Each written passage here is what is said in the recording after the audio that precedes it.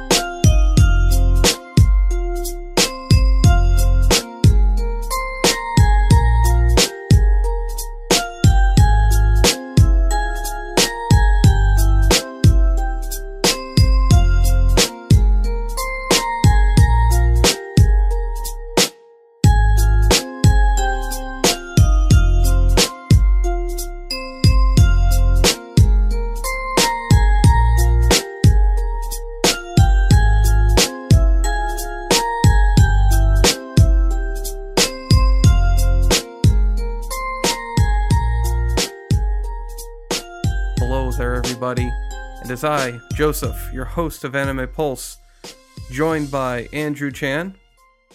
Good evening. As we both partake in some of the beverage known as alcohol. Yep, plentiful amounts. I'm all stocked up. Yep. Got wine tonight. You drinking the same as usual? Yeah, the Drambulie watered down. I'm getting through it. I thought I'd do a Bumblebee, which is a cocktail that my father's girlfriend showed me, where she made it and I tested it out, but it was a little too strong. It was this vanilla vodka with ice and I think grenadine and a splash of Drambulie. You shake it up and you serve it, and it's called the Bumblebee. Bumblebee. But it was a little too strong. I mean, the Drambulie itself is kind of on the potent side when it comes to liquor, but the Bumblebee definitely, like, even the first couple sips I had of it was like, it's good, but this will knock me on my ass. Like, if I continue drinking this, like, I will definitely be, like, feeling it even into the beginning of the show. Yeah. Well, enough about some alcohol. Let's get into some IRL news.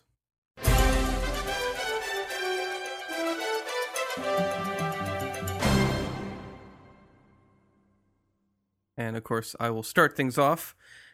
For my piece of news, now before you start to say, oh no, he's going to start talking about Fire Emblem Heroes or Overwatch, don't worry. I'm mostly done with Overwatch. Fire Emblem Heroes is a different story, but Overwatch, I've gotten the other achievement for the current seasonal event that's going on, so I'm done with the game. I put it down. Achievement. Yeah, I got the achievement for winning a game of Capture the Flag 3-0, and it was pretty close. We almost didn't win it there, but we pulled through. We got that, and I got the achievement. I was like, thanks for the help, fellas, and I turned the game off, and I put it away. And I'll pull it out when the next seasonal event. Yeah, when the next seasonal event comes out, which I believe should be... It might be Uprising? I think it's Uprising is next. Okay. Which will be in a few months' time, I assume? Something like that, yeah. Right now they're doing the lunar event for Year of the Dog, which will go on for a month or something, and then they'll like end it, and then they'll move on to regular Overwatch for a while, and then they'll bring back another event. Let's see. Yeah, apart from that, because I didn't have anything to do, I'm all done with my writing and whatnot for the artists that I help out. So on Saturday, after I was done working out, which I'm now up to walking at 4 miles an hour for a full hour now. I've Very nice. graduated from my 3.5 miles an hour to now 4 miles an hour. at an incline of 3.5, which I believe is 3.5 inches. Not terrible, not bad. It definitely, you can feel the burn. It makes me sweat a lot, and hopefully in a month's or 2 months' time, I will be able to move on to 4.5. That's good. Get your heart rate going up. Yeah, I want to do some real cardio, like not yeah. what I was doing before, which was like a nice brisk walk. But this one's getting more close to a jog, more of a power walk right now. Eventually, are you trying to work it up to like a decent length jog or something, or something like that? My legs are built for endurance, not for speed. Anytime I push them, I can run real fast, but I can only do that for like maybe 5 seconds. Anything faster, and like I just get winded immediately. I'm like one of those main protagonists from an anime where like he starts running, he's like, it's like he's like the weakest character in the school, but for 5 seconds he is the strongest character in the school. It's like he's looking for Miyako-chan, Miyako-chan, running through the rain, Miyako-chan. Yeah, they have infinite stamina in those shows. Sometimes without explanation either, just protagonists get the ability to just have infinite running stamina. Yeah. Although when they do find who they're looking for, they're usually like, yeah, they'll collapse there, doubling over in pain. Will get worried. Yeah, it's because they cared so much that they went above and beyond their limits. You see, that's the reason. They went to Ultra Instinct mode. yeah, topical. Ultra Instinct. Yeah. But so what I did instead is, after I was done with working out and doing my Subway, I was like, you know what? I got a gift card to GameStop that my cousin gave to my father to give to me because I haven't been going to family night, and he wanted to give it to me as a Christmas present, but I haven't seen him since last year, so he finally gave it to me. So I went to GameStop and I showed up there like during the last half an hour they were open, and I bought 4 games. The first one I bought, which is Battleborn. I already own the digital version of it, but I wanted to buy a physical copy. For those of you who don't remember what Battleborn is, it is the game that is like Overwatch that came out right before Overwatch released, and everyone forgot about. Yeah. It was made by Gearbox, same guys who did Borderlands, and right now I think it's got about a user base of 500 people. So, oh dear, that's pretty small actually. Yeah, well, it's basically forgotten, and the project is dead, and it's very sad. I hear Gearbox, it had a good focus on its story mode, though, more than Overwatch. Like, right? It had a pretty damn good story mode to it. Overwatch's story mode is coming out in bits and pieces and animated features and forums. But Battleborn, it actually had a single player. It had a campaign.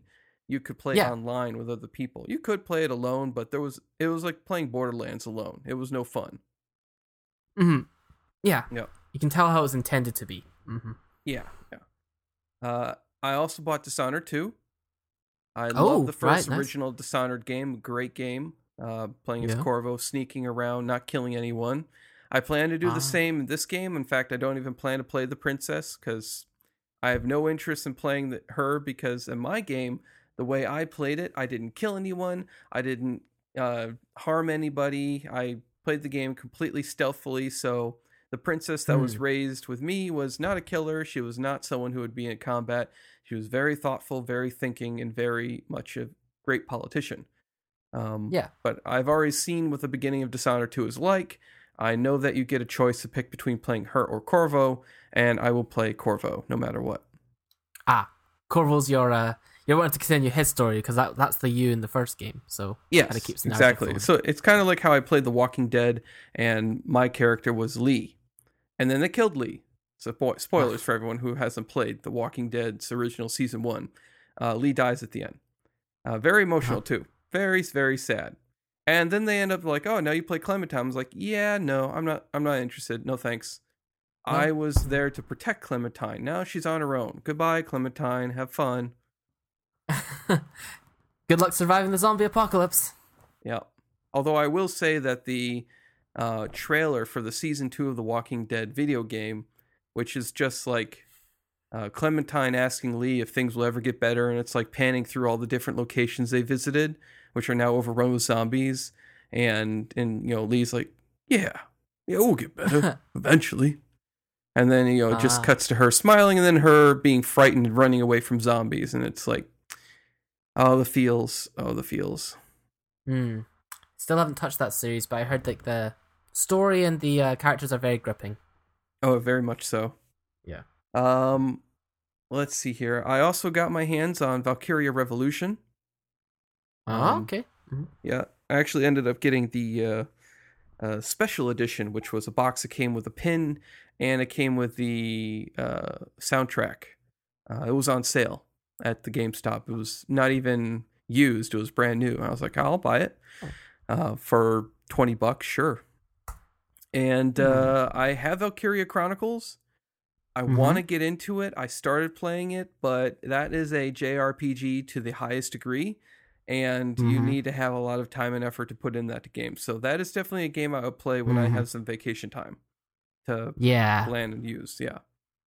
They do seem like a really good mix of like, I mean, you like Fire Emblem games and stuff. It does seem like a good mix between like strategy and a little bit of like, moving around and like, because you get to go into third person perspective and then switch to your different units and move them around. And the characters are all like well designed anime style characters. So I think it's a series you might get quite a lot out of if you spend time on it. When I played it, because I had played XCOM first, it reminded me of XCOM a bit. And I definitely enjoyed XCOM a lot. And so XCOM going into that was like, this isn't terrible. It's not bad. It's got the choices to it, and it's turn based and whatnot. I like it. Yeah. And it has cool characters, and apparently there's some romance in it. So yeah, sure, why not? Yeah, there's a bit of exactly. So I was thinking, if you like Fire Emblem, you might get into that actually. So. And the final game that I bought, my shameful purchase. Shameful. Mass Effect Andromeda. Whoa! Is this to hate play it or something? Or this is basically to hate play, and thus far it's been hate play because, oh my god, the dialogue is so cringy. Like at one point, Lee, I'm fighting a bunch of these Ket, which are basically like collector ripoffs. Like we didn't make it into the final version of the collector, so we got used here as the Ket. And so fucking Liam shoots some, and he's like, I think I made that one angry. Maybe because I shot him in the face. And it's like, oh my god, you're so fucking dumb. Get out of here. Yeah, that's... I mean, like, at the same time, though, because it's been a while since it got released now, I'm guessing that this is the one that they've patched out or fixed some of the facial animations and stuff. It's been patched to hell and back. There was something like 9.6 gigabytes of patches I had to download for the game.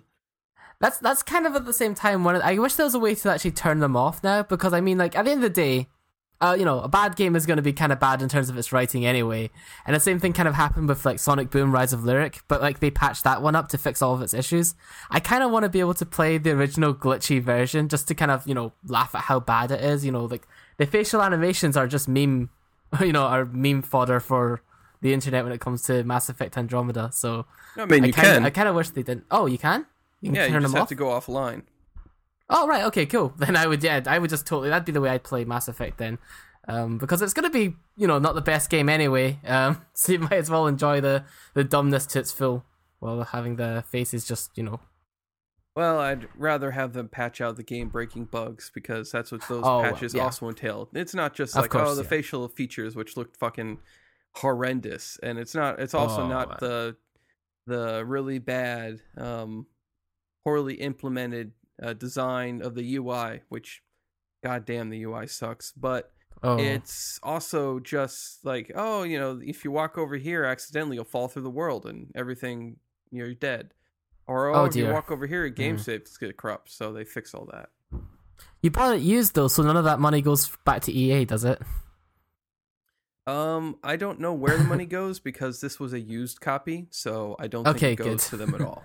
That's why I bought it. like, I was like, all right, yeah. this is like $13 for the game. Yeah. Why not? I'll spend the money. Yeah, I'd buy it used, as long as it's in, faithfully in the knowledge that none of it gets back to EA, that's fine. Because they want to support their product. No, that one in particular.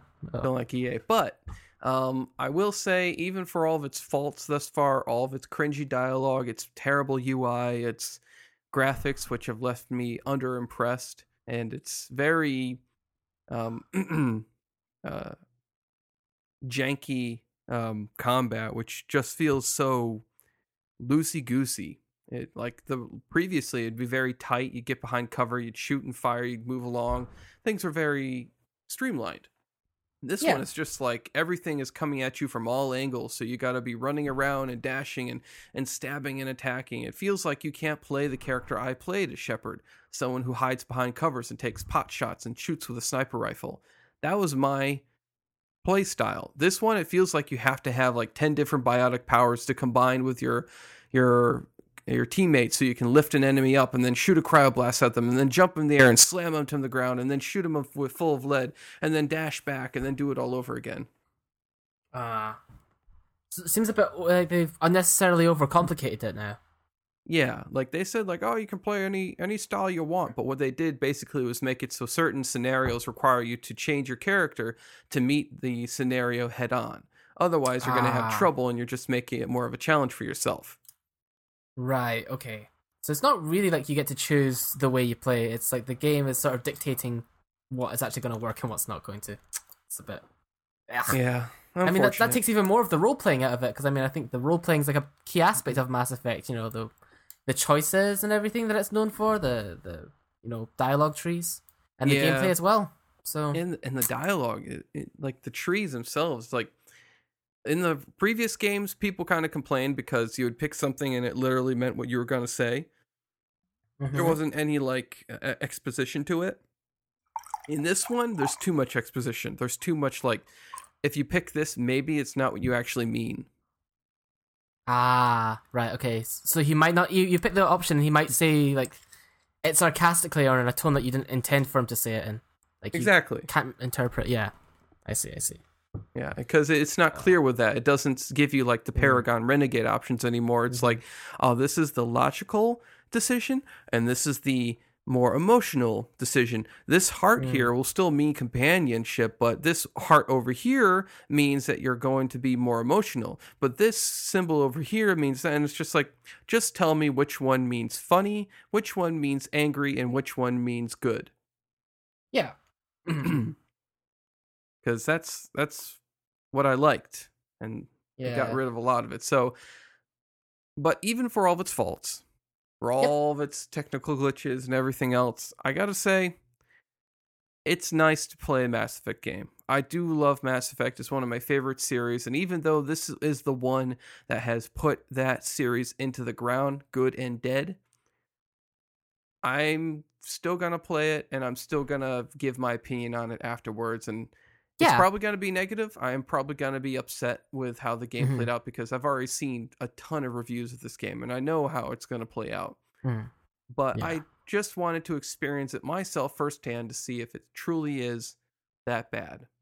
Yeah. I mean, that's the sad thing about, being a fan and it being one of your favorite series is that, you'll feel the most passionate and you'll notice the most things they've kind of gotten wrong and how much they've missed the point of what made the series appealing. While someone like me, who's only maybe like played a bit of the first game, could go into this and wouldn't be as disappointed, but what really hurts people the most is, well, the kind of people who get hurt the most by Andromeda will be the fans, people who actually like the series. So, yeah,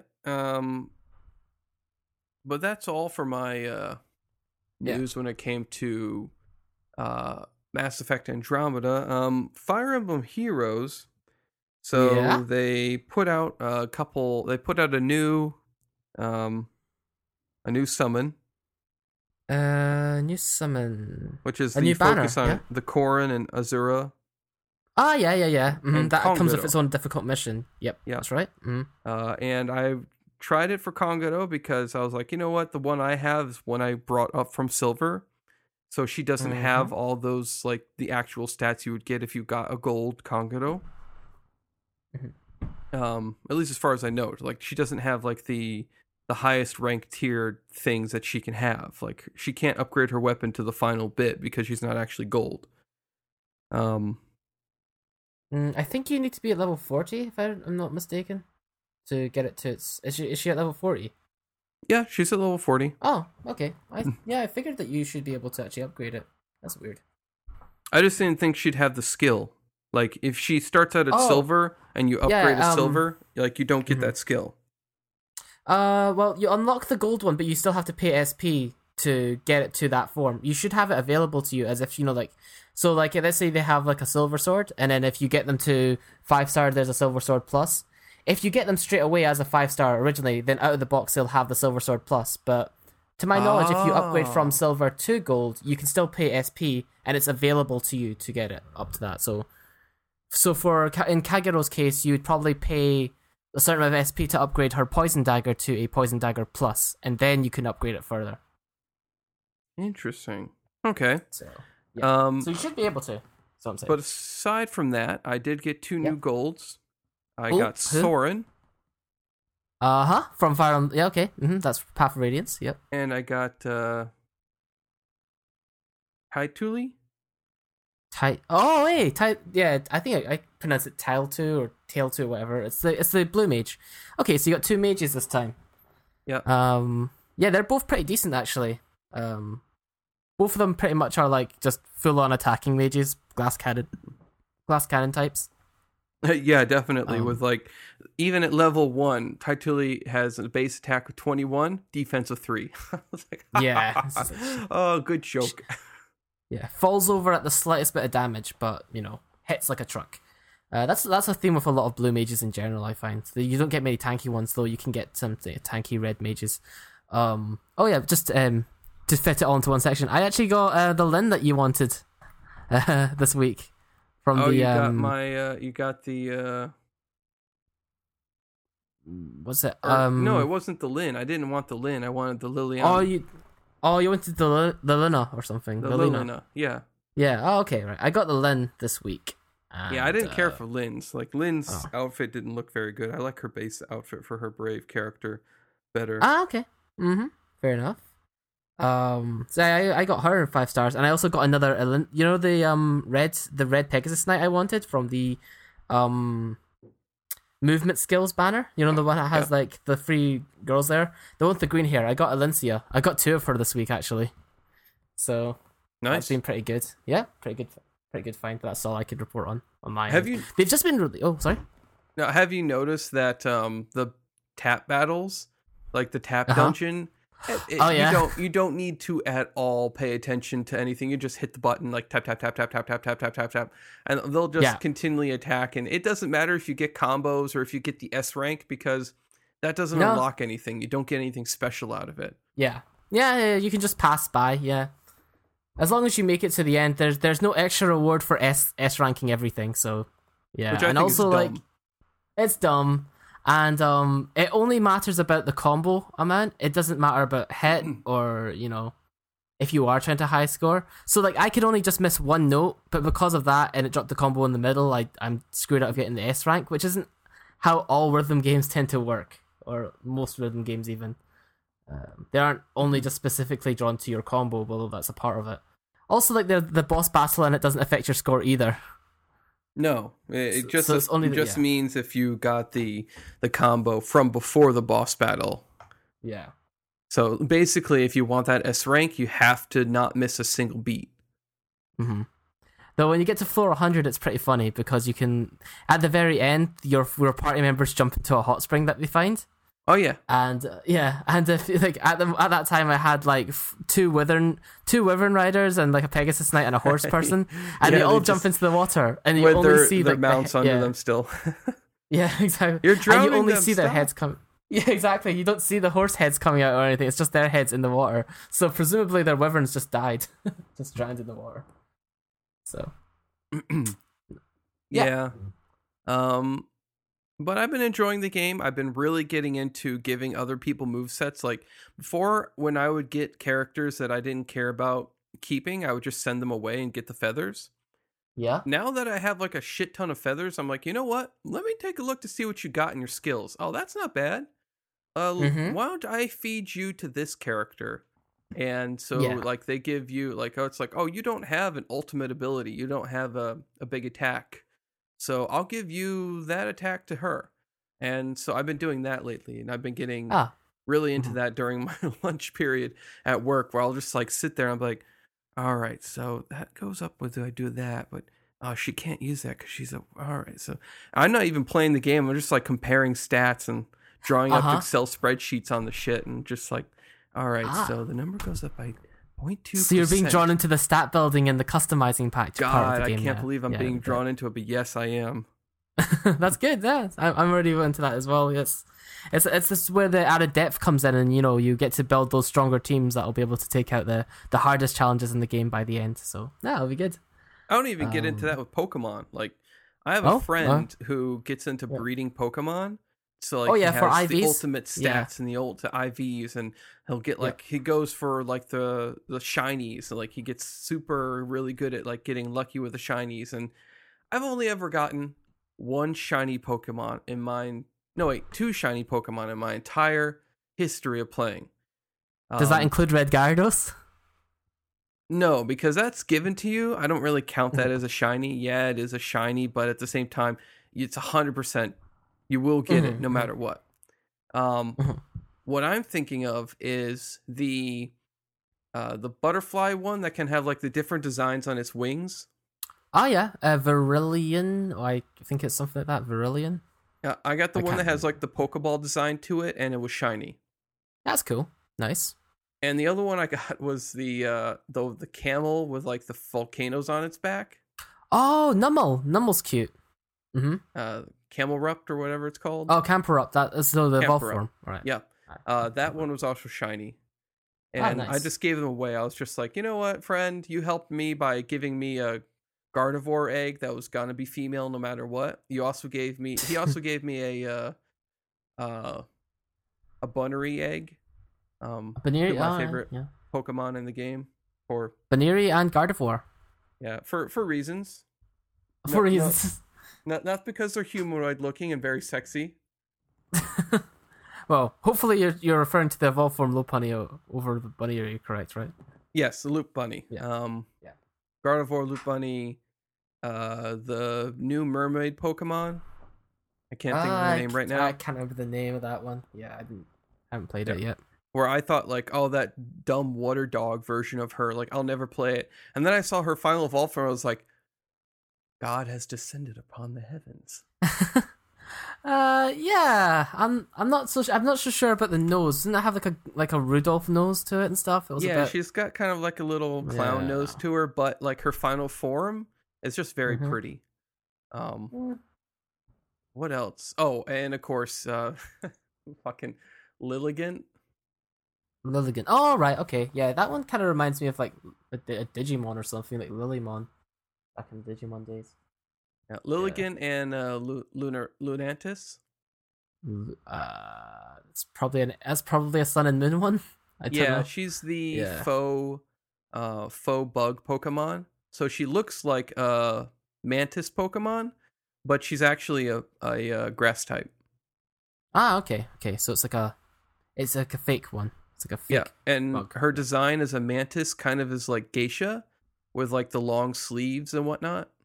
So I liked it a lot, and I was like, yes. And then I saw how big they are, and I was like, my God, they're as big as a human. Oh, really? Yeah, I was like, I'm surprised. I thought they'd be tiny because most bug Pokemon are. Holy shit, that thing was big. Oh. Mm-hmm. But enough about Pokemon I want to stick my dick into. Let's talk about what your RL news is. Okay. Well, this you mentioned it kind of with the Overwatch thing. This week is Chinese New Year, so that happened. So I'm up in Scotland right now, visiting family for a bit. Mm-hmm. The actual celebrations will be over the week though, because our family tends to work over the weekends. Right. I already mentioned the Brave Lynn. The only other thing to really worth mentioning is that I also went to go see the new Black Panther movie yesterday. Oh, what'd you think of it? So the most recent Marvel, I think it was decent. It was okay. Like it was for a film that's like 2 hours and 15 minutes long. It kept my attention. Yeah, it's pretty long, but that's the best thing I can say about it is, despite its length, I wasn't really bored for any part of it. Like there wasn't many moment where I was looking at my watch and been like, "Oh, when's this going to be over?" So it did keep my attention, and I think I was, entertained throughout it. And that's kind of the best thing I can say is like it's good, but there's not really that much in it that really like wowed me. There's it looks a lot better than some other Marvel films out there. Maybe not as good as something like Thor Ragnarok or something, because I haven't watched that one yet, or maybe like Guardians of the Galaxy. But it does have a lot more color than some of the other Marvel films that I've seen in the past to it. With the costume designs and that and stuff. The costume designs in the world is quite well realized. The effects are kind of so-so. But, I do like the character somewhat. I think the villain is actually kind of got the best story out of the bunch. He's more interesting than the Black Panther himself. I kind of wish for a superhero film it had more action. Like, that's another thing I would criticize. I think it should have had more action overall. But, yeah, overall, it was enjoyable. I had enough beers to get me through it. It was, if I was to give it a rating out of 10, I'd give it a 6 out of 10. So, yeah, it's pretty okay. That was a good film. But I wouldn't put it as, like, my best Marvel film I've ever seen. Like, I don't think it's as good as something like Iron Man or, like, Guardians of the Galaxy, which I preferred. Something like those. It wasn't as funny as some of those, and it wasn't even like as serious as some of the other ones either. So I don't know, somewhere in the middle. But yeah, apart from that, I can just move straight into comments then for the week. We got another comment on episode 544 with the previous part 3, and this is partially a reply to Paltier at the start from Midnight Crew. So, Midnight Crew says, I agree with Paltier that you should try to keep the IRL news more brief, which we might already be breaking today. I don't know how long we're going at this already. Yeah, it's fine. Yeah, anyway. Possibly fill the time they'd normally take by discussing topics suggested by the community, or something you've already connected more with. Or something. You've already connected more with the community since Andrew began hosting, so it could be a nice continuation of that approach. I've also got some comments on the shows you previewed because I just love comparing and contrasting opinions. So here comes some shows he's going to mention that we've already previewed. Takagi-san, I'm pretty split on. On one hand, the strong young love undertones are pretty damn cute, but on the other hand, it's starting to wear on me how Takagi always wins. Even in the games of random chance or scenarios where she ought to be completely unprepared or unable to counter Nishikata, it's like the universe itself conspires to make sure she never ever loses at anything, no matter how little sense it makes. And it gets kind of tiresome. It's getting tiresome. Junji Ito's collection is another mixed bag. Some of the stories really nail the spooky and unsettling vibe, and have a decent animation, others lack in both departments. In both cases, most of the quality comes from the source material being good. Animating them doesn't really add to the stories, and more often than not, they just plain subtract from them. At least they give Junji Ito some more time in the spotlight, which is good. And then finally, Franks, which is Darling in the Franks that you previewed, is another odd one. For the first 4 episodes, it seems like it was just a weird action mecha show with some minor drama and crazy sexual undertones, but little depth. Then episode 5 hits and brings both great animation and a lot of fleshing out of character relations, progressions, and the severity of the scenario. I was originally convinced that Franks would end up being another crazy and stylish action romp like Kill la Kill, but it seems like it to really want to focus on proper drama, despite how ludicrous the setup with the doggy-style powered mechas and all that. It got me firmly hooked, and that's it for this week's Lengthy Rant Crew. So, anything to add about Franks in response to that? I will say that I'm very much enjoying Franks thus far. I was worried it teeters the gray line between too much drama and not enough action. Like, it keeps going back and forth, and it's like someone walking a tightrope, and it's just like, oh no, it's gotta be too much. And then this most recent episode that came out was like, okay, they definitely made like, I felt like Giga Jailbreaker moments came out, and I was like, holy shit, this is pretty good. And then they showed like this like blonde dude who I'm like, oh no, it's a romantic rival for 002. No. Romantic. Shit. Oh, right. You mean Because I like was, a romantic rival for the guy or the girl? Like another guy comes along. oh yeah, there's another guy. It's this blonde Oh, dude, okay. and he's talking about 02 as if he knows her name, which I think I forget what he calls her, but I was like, oh no, he's talking about 02. No, he's a romantic rival. He's gonna show up and be like, I can pilot her better, and then So it's like the dreaded love triangle is gonna come in. yeah, like he'll pilot her, and then like he does really well, and then our main protagonist gets all butthurt because he's like, well, I thought I rode her really well. So Okay. I'm still like super happy. Like I really like it, and it had some really cool moments to it. Yeah. And I really do like the relationship, like how open our main male protagonist is with 02, where he's just Uh-huh. like, I want to be there for you. And even at like one point, he's like, I found another reason to continue living, to continue being here. And she's like, Mm-hmm. oh, what is that? And he's like, I want to be your wings. And it's like, oh my God, Uh-huh. he is so fucking romantic boss in this. He puts all other male protagonists in harems to shame.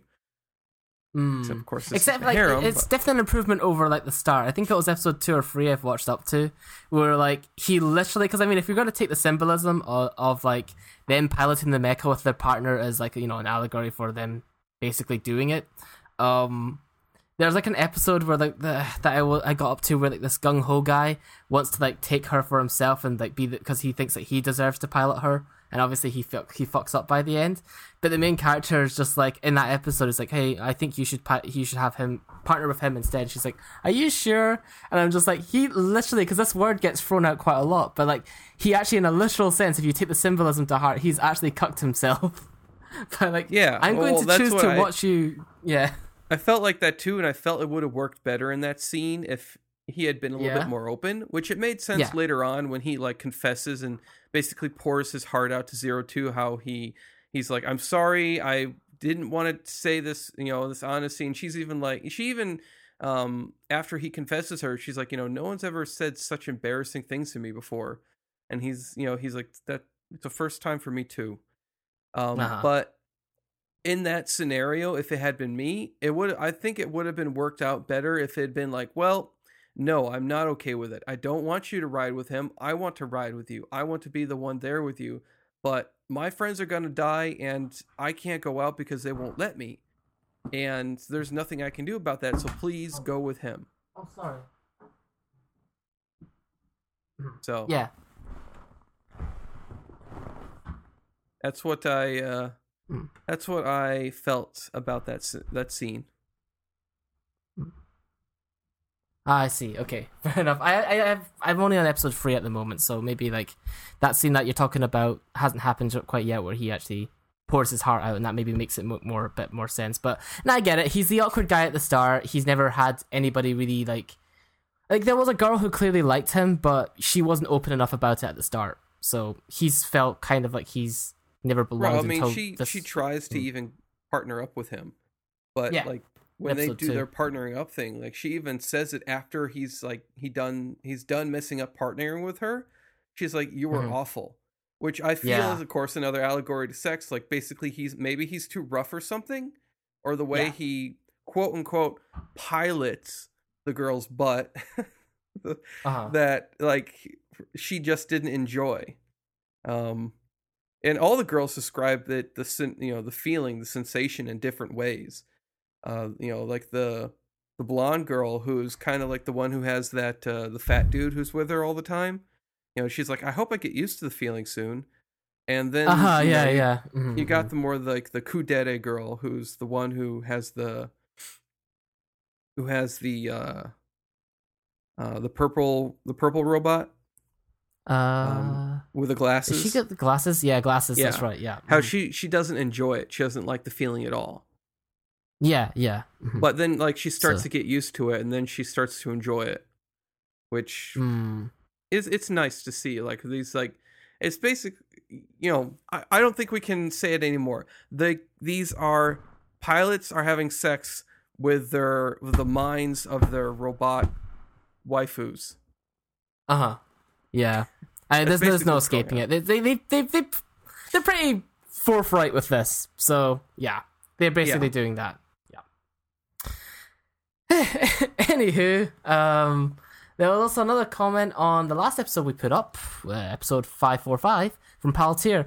It's kind of leaves on a cliffhanger because he says, "Wow, just wow, lots of thoughts to unpack here, but no time. I'll leave the first on this strap boob cafe."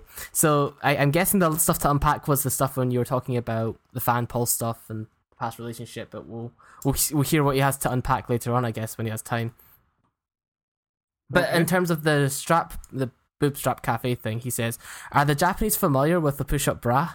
Like, it does the same thing? Seems like they don't need a pop-up store. Why not give all the waitresses a purse to wear? I question the ability of this to survive anything but a pop-up shop with a lot of, I'll just go for the hell of it. Would the Japanese freak out if a Hooters or a Twin Peaks? Interesting thoughts." So that was his comment on the last episode.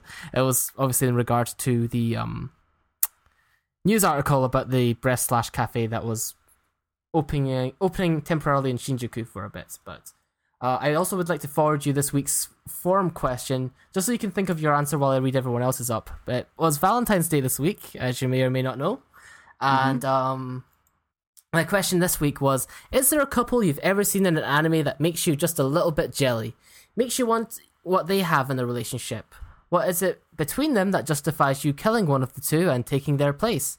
Happy Valentine's Day. So that's the question that I'd like you to think over while I read over their other replies, so you can maybe come up with one that strikes you.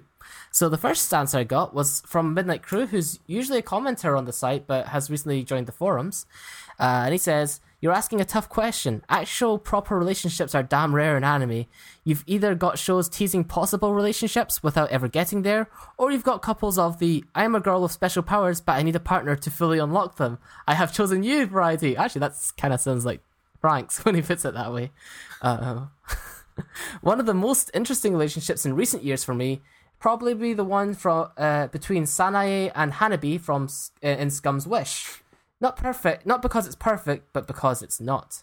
Lesbian relationships in anime are usually given a lot of gloss and are portrayed as these pure, clean things, which makes it quite refreshing to see one where there's a lot of very unpleasant and abusive behaviour that's explored in a mature way. Happy Valentine's Day, crew. Oh, also, P.S. I finally figured out which animal is referred to in the question you get when you try to sign up for this forum, so here I am. Who knew a dumb and fanservice action show could be so useful? I think he's referring to Killing Bites, because the animal in question is the honey badger, which, you know, if you haven't listened to Manga Pulse, you actually wouldn't know which animal it's asking you when it does that, you know, security question. But yeah. Mm-hmm. The next answer is by Paltier. Gotta agree with Midnight here. On the whole, anime is trash at relationships if they get together at all. Aside from the last episode, a breakdown would be another long post by me, so I'll save it for a later date, or until I have a beer. Relationships are messy, complicated, and require work, and mostly end up in a breakup. Especially early ones, which is why I roll my eyes at the mock happy ever after bullshit they always play with high school types. To get back on track, what relationship would I be jealous of? Clearly just about any harem type. I mean, that's the point, isn't it? You have a girl of any type at your disposal. Love Hina is basically the archetype here, though in reality I know that you could never have a relationship that could function like that outside of a cult. I guess I'll go with Renton and Eureka from Eureka 7. They like each other, they have an honest-to-God communication issues, but they seem to make a good pair. So yeah, that's his answer for that question. And the last answer we have this week is from Yotaru Vegeta, who says, "My brain dictates that I must post the first couple that came to my brain. Futaba and Hikari are a couple. Question mark from Amanchu." I guess I should have clarified. You could say them even if they're not canon couples. It doesn't really matter. AKA the scuba diving anime, which is, I don't know, about a gay couple or totally not. Anywho, I love these two because Futaba is the straight-laced, scared to try anything type, and Hikari is the wild girl who is basically a force of nature. I love a couple who bring out the best in each other, and I hope to see these two for real get together. Plus, I'm jealous of all the weird faces these two make. So that's those two from Amanchu. He posted some images there. So what about you, Joseph? You have any? Do I have any? Oh, Main couples that from all of anime where it's like, or you could main. even make up any. You could even make up a pairing if it's not canon, if you want. And just be like, I think they work together because and I go on it. Hmm. I mean, there's so many couples that come to mind that do work. I mean, What Kirito one and would you be Asa. most jealous of? What? Yeah. Oh, jealous? Yeah. What one would you like? Jealous. What would you personally would you want the most between the two? Like, oh, I like the chemistry these two have. I'd like that chemistry sort of thing. Jealous? Maybe. Um. Any relationship that involves a yandere girl or Of just like a course, stalker yeah. girl, where like the guy doesn't necessarily. For instance, like Ainz and Albedo or Mine's in Albedo Alabama. from Overlord. Oh right, okay, yeah. Where Ainz basically doesn't have to do anything. He can just be like there in the room with her, and she will like be freaking out and trying to jump on his D all the time. And I even was like, I was tempted recently to go and read the wiki because I wanted to see like, oh, this character sounds really cool. Was she this character? And I wanted to just confirm to see whether or not she was. And so I like started doing that thing where you dig deeper and deeper into the wiki. And I found at one point something that wasn't animated, that didn't make it into the anime, was a rape scene where Albedo basically almost forces Ainz to have sex with her. Oh Jesus. And then he locks her up in solitary confinement for 4 days. Yeah, that's a no-go. but I was just like, that's the kind of woman I want. That's the kind where it's just like, I want to come home and be, the wife be like, do you want me or do you want me or do you want me? And I'm like, can I have dinner first? Oh, so you want me? Okay. Right. But do you wonder like if it's like it's maybe like it works best as a fantasy, but like if it was in real life, would you be able to kind of deal with that? Because like, oh yeah, I've dealt with this before. I've had stalkers. Oh really? Oh, and okay. it's very simple to work out. You allow them to do what they want, and it makes them happy. And then at the end of the day, when you're talking to them, you just have to make sure you don't piss them off. And when they ask you questions about your day, you don't lie because they've been following you around and watching everything you do. Huh. Okay. Would it be too much to ask how those relationships ended, or? That relationship ended. Her name was Carrie, by the way. That relationship ended with me moving and then meeting her again in Bosie's and then talking to her over the phone where she started like really getting back into the stalker vibe again, but then me moving again. So I kind of lost track of her and she lost track of me. So she wasn't fully resolved in her stalking. No, I don't think she was. Like, she was more resolved as a stalker when we were younger, like following me around all the time and never letting me out of her sight. But when she got older, I guess she like just lost that resolve. But she still knew who I was. Even like I remember seeing her again for the first time where I walk into Bosie's detention to give a key back to the detention center that my teacher wanted me to hand back to them. And I remember walking in there, I handed them the key. They were giving me some kind of paperwork to bring back to my teacher. And I am standing there and all of a sudden I hear Joey. And I look down and I see this girl and I'm like, and I'm like, yeah. And she's like, it's me, Carrie. And I was like, who? She says, don't you remember? We knew each other when I was younger. And I like kept looking. I was like, oh my God, the stalker. Did you say that out loud? No, I didn't say that out loud. I think that would have hurt her feelings. Yeah. Or maybe it would have made her feel very happy. But then I was like, oh my, I do remember you. Holy shit. And then she started like harping on me big time. And I was like, cool. Well, I'll see you at graduation. Yeah. Fair enough. But your example from an anime would be the pairing from Overlord then. Overlord, yeah. Yeah. Or really any anime that features a yandere character, a girl that is highly involved in the guy, even if the guy isn't as involved with the girl. Right. Like I'm surprised this doesn't come up as much, given like you like yandere characters. How come? What about Gasai from like Mirai Nikki? Because isn't she like the poster child for the yandere style character?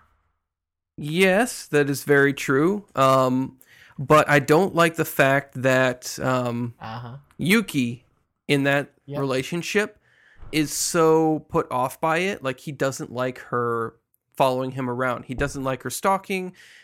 This is, of course, all at first. He doesn't really get into her, and he just feels like using her. Right. Like, at one point, he even runs into another couple who kicks his and Yuno's ass, and the guy in that couple is like, "Are you a fucking weak cuck boy? Are you some douchebag?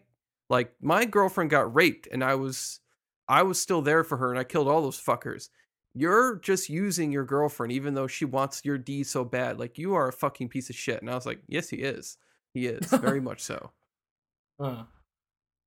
That's why I didn't like that relationship. So he like took advantage of her neediness, basically. Right, because he was going to use her to fulfill his ends. And Yuno was completely fine with that because she loved him and it just meant her being close with him. But to me, that was just like, no, I wouldn't do that. I wouldn't use a yandere or anyone who was like super into me to, meet my own ends. I would be very accepting of them. Right. Mm-hmm. Right. Fair enough. Fair enough. I guess for my response, not the only, but the top couple that comes to mind for me, at least at the moment, that I put into relationships I kind of like, would still, I've mentioned it before, but I really like the pairing of Kiyoma and Christina from Steins Gate. I think that's a good matchup. Christina. Yeah, I think I like the way they play off each other. They are intellectually equal, but then their personalities balance out just the right amount of way. They get on each other's nerves, but just enough where they're still friends at the end of the day. And I kind of like the way they match up, and the ending scenes that they have are very bittersweet in the show. If you haven't watched that show, I think everyone's probably seen this show who's been remotely interested, but if you haven't watched Steins Gate, everybody says it's great, and it is true, it's great. So, but one of the best things about it, I'd say, is like the relationship between Kiyoma and the other side characters, in particular Christina.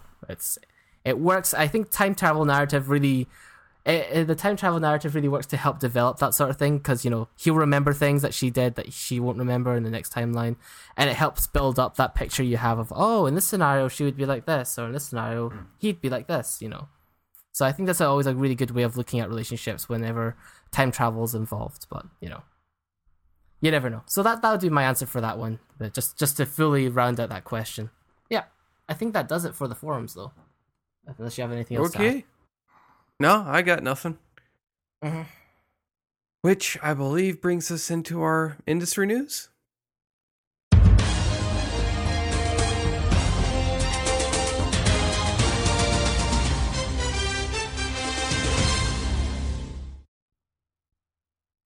Yes?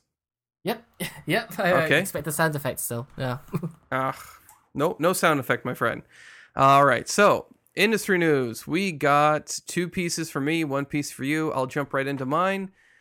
So there's this thing called the virtual YouTuber. It's basically people who go to YouTube and are YouTubers, do vlogs and whatnot, but they do it through a virtual interface. You don't see the actual person, you see a avatar. And in this case, the avatar was a cute young anime cat girl, calling herself Nora Cat. She's got white hair with piercing red eyes and kind of wears like a frilly dress. And, she's in like this manor kind of place. And she's got like a cute kind of Hatsune Miku voice to her. Mm-hmm. So no one knows who that YouTuber really is. And the YouTuber, Nora Cat, had 55,000 subscribers attracted to their channel. Well, the virtual YouTuber recently had a bit of a glitch on screen and showed who Nora Cat really is. A middle-aged dude who looks closer to the stereotypical fat otaku than the stereotypical otaku waifu. Yeah. Which I heard didn't just lose him some subscribers, but it also gained him some subscribers as well, to be fair. Yes, so basically what happened was some people were like, they weren't willing to let the fantasy die. They're saying that it's not any different than a sexy or beautiful anime girl being drawn by an artist who's a middle-aged man. That's right. And that therefore, seeing the face of Nora Cat's creator doesn't change how they feel about the character one bit. They fell in love with the character, not in love with the man behind the curtain. Yeah. However, the added wrinkle here is that Nora Cat's movements and voice, of course, all correspond to literal movements that her character is making. All those peace signs and cute little twirls she's doing, that's her character, that's her creator doing them. That's the dude. I don't want to imagine that part. Yeah.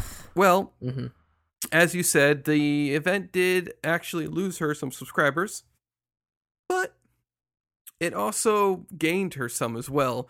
Some people saying that there's a subliminal connection to kabuki theater, which has long appreciated the techniques of a man convincingly adopting the mannerisms and vocal patterns of a beautiful woman.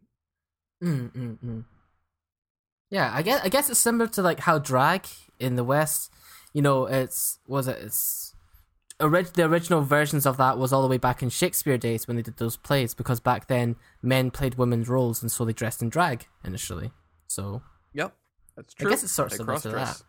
Yes, yeah. Yeah, I mean, we live as Kirikawa893 tweeted,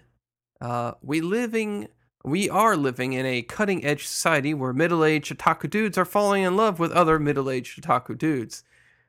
Maybe not, face-to-face, but via their avatars and video games and whatnot, and they are more than happy to marry their avatars and live peacefully like that. Yeah.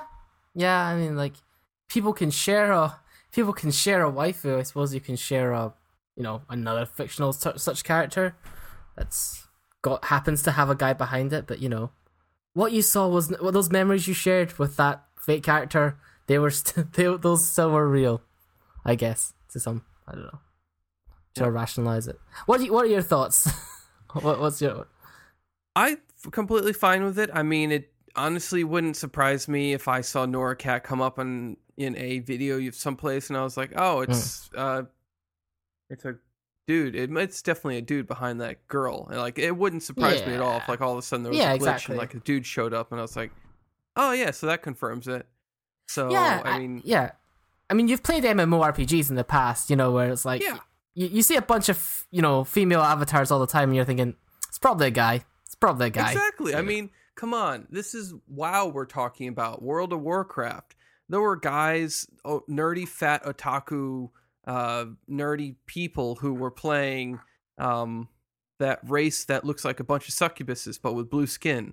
Dark elves? No. Not Dark elves. Durani? I don't know which World of Warcraft. Someone could say if they know. I'm not sure. I think I know which one you're talking about though. It was on the cover to the box.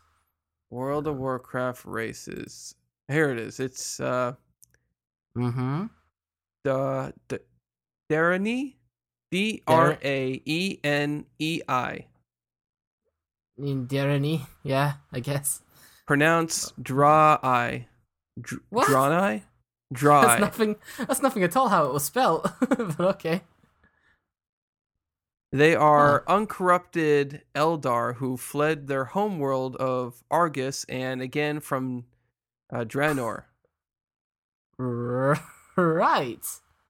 So they got hooves for feet. They have they got hooves for feet. They got horns that come out of their head. And so that's why I said they kind of look like a succubus. They also kind of like, from that description, if they got hooves and like horns, they're kind of like satyrs. Styres, you mean? Is that how you pronounce it? Yeah, Styres. Satyr. I don't know. I always pronounce it satyr. I don't know. But yeah. Yeah. So, Okay. yeah, that would be like a guy playing that character and being like, I'm sexy and hot, and all the guys are like, oh, she's so hot, look at the avatar on this girl, and then it's just like, hey fellas, how's it going? It's like, no, get away. And then there's the one that it's like, I'm okay with this. Yeah, exactly. There'll be some guys who'll be like, I'm surprised of how okay I am with this. Yes, keep talking. I'll keep it a secret if you go out with me on a date. Referencing that past story. Yeah. Yeah.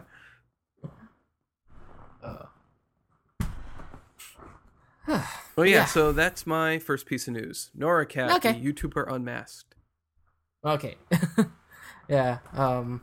I guess moving on to my only piece of news this week. It's not really a big one either, but I guess it's kind of big because Dragon Ball Super, which is one of the, everyone knows Dragon Ball, is coming to a close in about 3 more episodes left this season. And I think that'll be it kind of ended, maybe permanently. They said that the series isn't over, but I don't know about if they mean Super or just the franchise. Obviously the franchise isn't going to die because they make so much money off of it. But yeah, they have, there's kind of been sort of a leak, I guess, because, people in the West wouldn't normally have seen these, but based on scans of Japanese magazine, the V-Jump magazine scans, it's revealed that Goku has yet another new form in it. And this one is got grey hair. It's titled the Mastered Ultra Instinct form, which is a follow-up from the Ultra Instinct form that he actually has been using already in the current arc, which is the Universe Survival arc, in which his hair stays black, but his eyes go kind of grey, and he gets this weird twinkly aura around him that I guess they're taking advantage of computer technology they wouldn't have been able to use back in the Z days, but now it seems that he masters it by the end of the arc, and now sports silver hair. The article in question, if you click on the link when you're listening to this, has 2 images, one of which is actually drawn by Toriyama himself, which is him clothed in a more skinny form, and then there's also another illustration in the magazine, which is the version that will be in Dragon Ball Super's anime itself. Yeah, it's just yet another color to add to the many forms that exist in Dragon Ball, especially the ones in Super. Like, eventually it's starting to sound a little bit like the Green Lantern series, where, like, at first there was just Green Lanterns, and then there's, like, all the different colors of the rainbow in Green Lantern. Now, in Dragon Ball Super, you had Super Saiyan Red, then Blue, then Rose, which I thought was the stupidest. And then there's, they canonized Broly, so there's kind of a green Super Saiyan, and now we get silver or grey, depending on which way you want to put it. So, I don't know. There's a lot of different forms. Gold. Yeah, you'd expect, typically you'd expect gold to be higher up, but I guess they kind of already did that because, regular Super Saiyan's kind of yellow, kind of gold. Don't know, like, they can't really go more gold than that, given it 2D. Well, that's 2D because art style. Right now it goes from gold to platinum. Right, so the silver's platinum. Right, okay. It's silver. Right. Okay. I see what you did there. Okay. I guess I could kind of buy that as the logic behind it. But they flipped the canon on its head multiple times, where it's like, I remember back when Battle of the Gods film first came out, which was like, the precursor to Super. And Toriyama said, the reason that Super Saiyan God is red is because red is the most intense color or something, and it's the most powerful color of them all. And it's like, wait a second, then why is blue? That's why it made people like me think that when they released Super Saiyan Blue, I thought, maybe the blue one is weaker than red, but so red's more special. But no, red is weaker than blue. And then there's Ultra Instinct above that. And who the hell knows what Rose is for? Rose is just... It's never explained, and I'm glad they don't explain it, because I think Rose is stupid, but, That's, right. Then there's like that. Then there's like another form that's like fake Super Saiyan God. Like there's not really a canon name for it, but it's like Trunks gets this form that's like kind of like half Super Saiyan God, half Super. It's stupid. It's just they have so many forms in this show, but most of them revolve around hair color changes only. It kind of feels like they've taken influence from like the world of DeviantArt, where like like there's all these different forms that like are usually clickbait thumbnails on YouTube saying like, oh look at this, it's Super Saiyan 5, and it's like really long hair and it's all silver, but this one's actually canon, so there you go. Also, this form has been announced as DLC. If you're if you're a proud owner of the Dragon Ball Xenoverse game, Xenoverse 2, the mastered Super Saiyan, no, the mastered Ultra Instinct form will be a DLC character in that as well. So just thought I'd tag that on at the end. So there you go. This form is going to make him probably faster and stronger than his previous forms, just like all the other forms were at one point. I don't know. But yeah. All right. Yep. Well, my last piece of news here is kind of a follow-up to a bit of news I did last week about the industry versus pirating. So sales of physical manga compiled books fell about 12% in Japan last year. While many people are pointing the fingers at piracy websites, some think that fails to address the other key issues related to manga sales. One such person is the Yatere Kamo Linkai, or the Almost Got Laid Committee, manga creator Takashi Yoshida. The Huffington Post's Japan website discussed the matter with Yoshida via email and posted his comments Friday. Yoshida believes manga publishers and piracy sites are stuck in an endless loop of repetitive behavior because publishers fail to have a productive response. He told the Huffington Post Japan, before trying to crush pirated versions, there are things that should be done. He said, I think they shouldn't crush pirated versions, but as businesses, they should compete to win. Taking legal measures and shutting down piracy sites is completely meaningless and counterproductive because people have a natural attraction to convenience. Yoshida believes that simply attacking illegal distribution, who often offer easy and free access to manga, is ineffective. Yep. While reproducing and distributing written materials without permission is illegal in Japan, only reading pirated manga is generally not seen as unlawful. Kind of like how owning cocaine and crack and stuff like that is illegal, but actually using it is not. Piracy sites are illegal, but I think publishers and publishing industry members' current reactions to that are the worst, Yoshida said. He wants industry members to evaluate if the problem of books not selling really originates from piracy sites or if there are other contributing factors. Yoshida noted that pirated versions of manga have existed for many years, and although some illegal distribution has been thwarted, physical manga sales have continued to decline since 2005. So there you have it, folks. Even manga creators, people who have their stuff pirated, say it's not piracy's fault.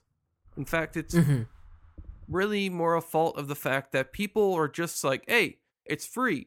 And someone's making it able to be read by my language in my country for free. Yeah.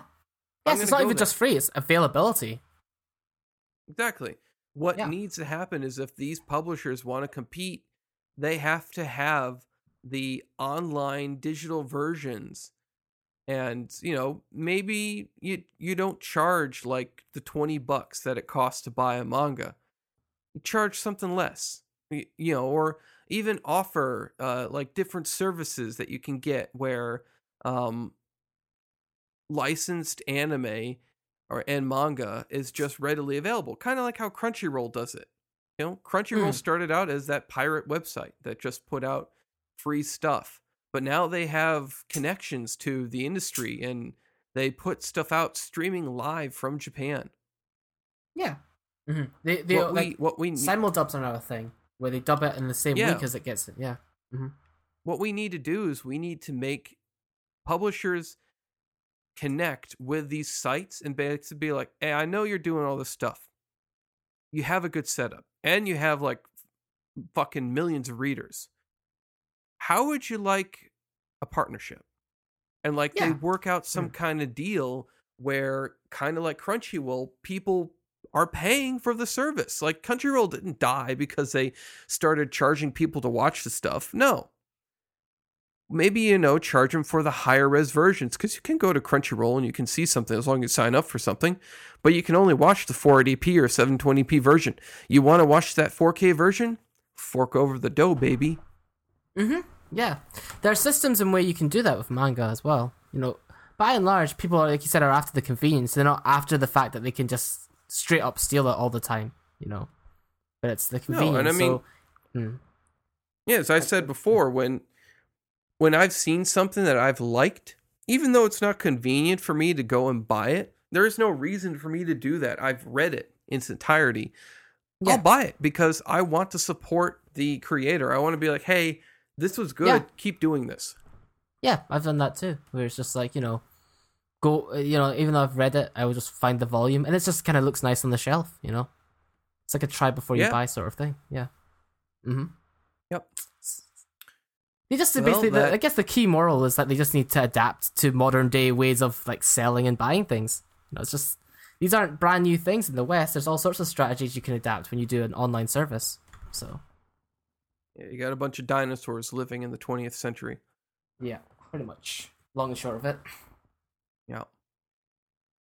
Well, I think that does it for our news. Why don't we get into our now joint review?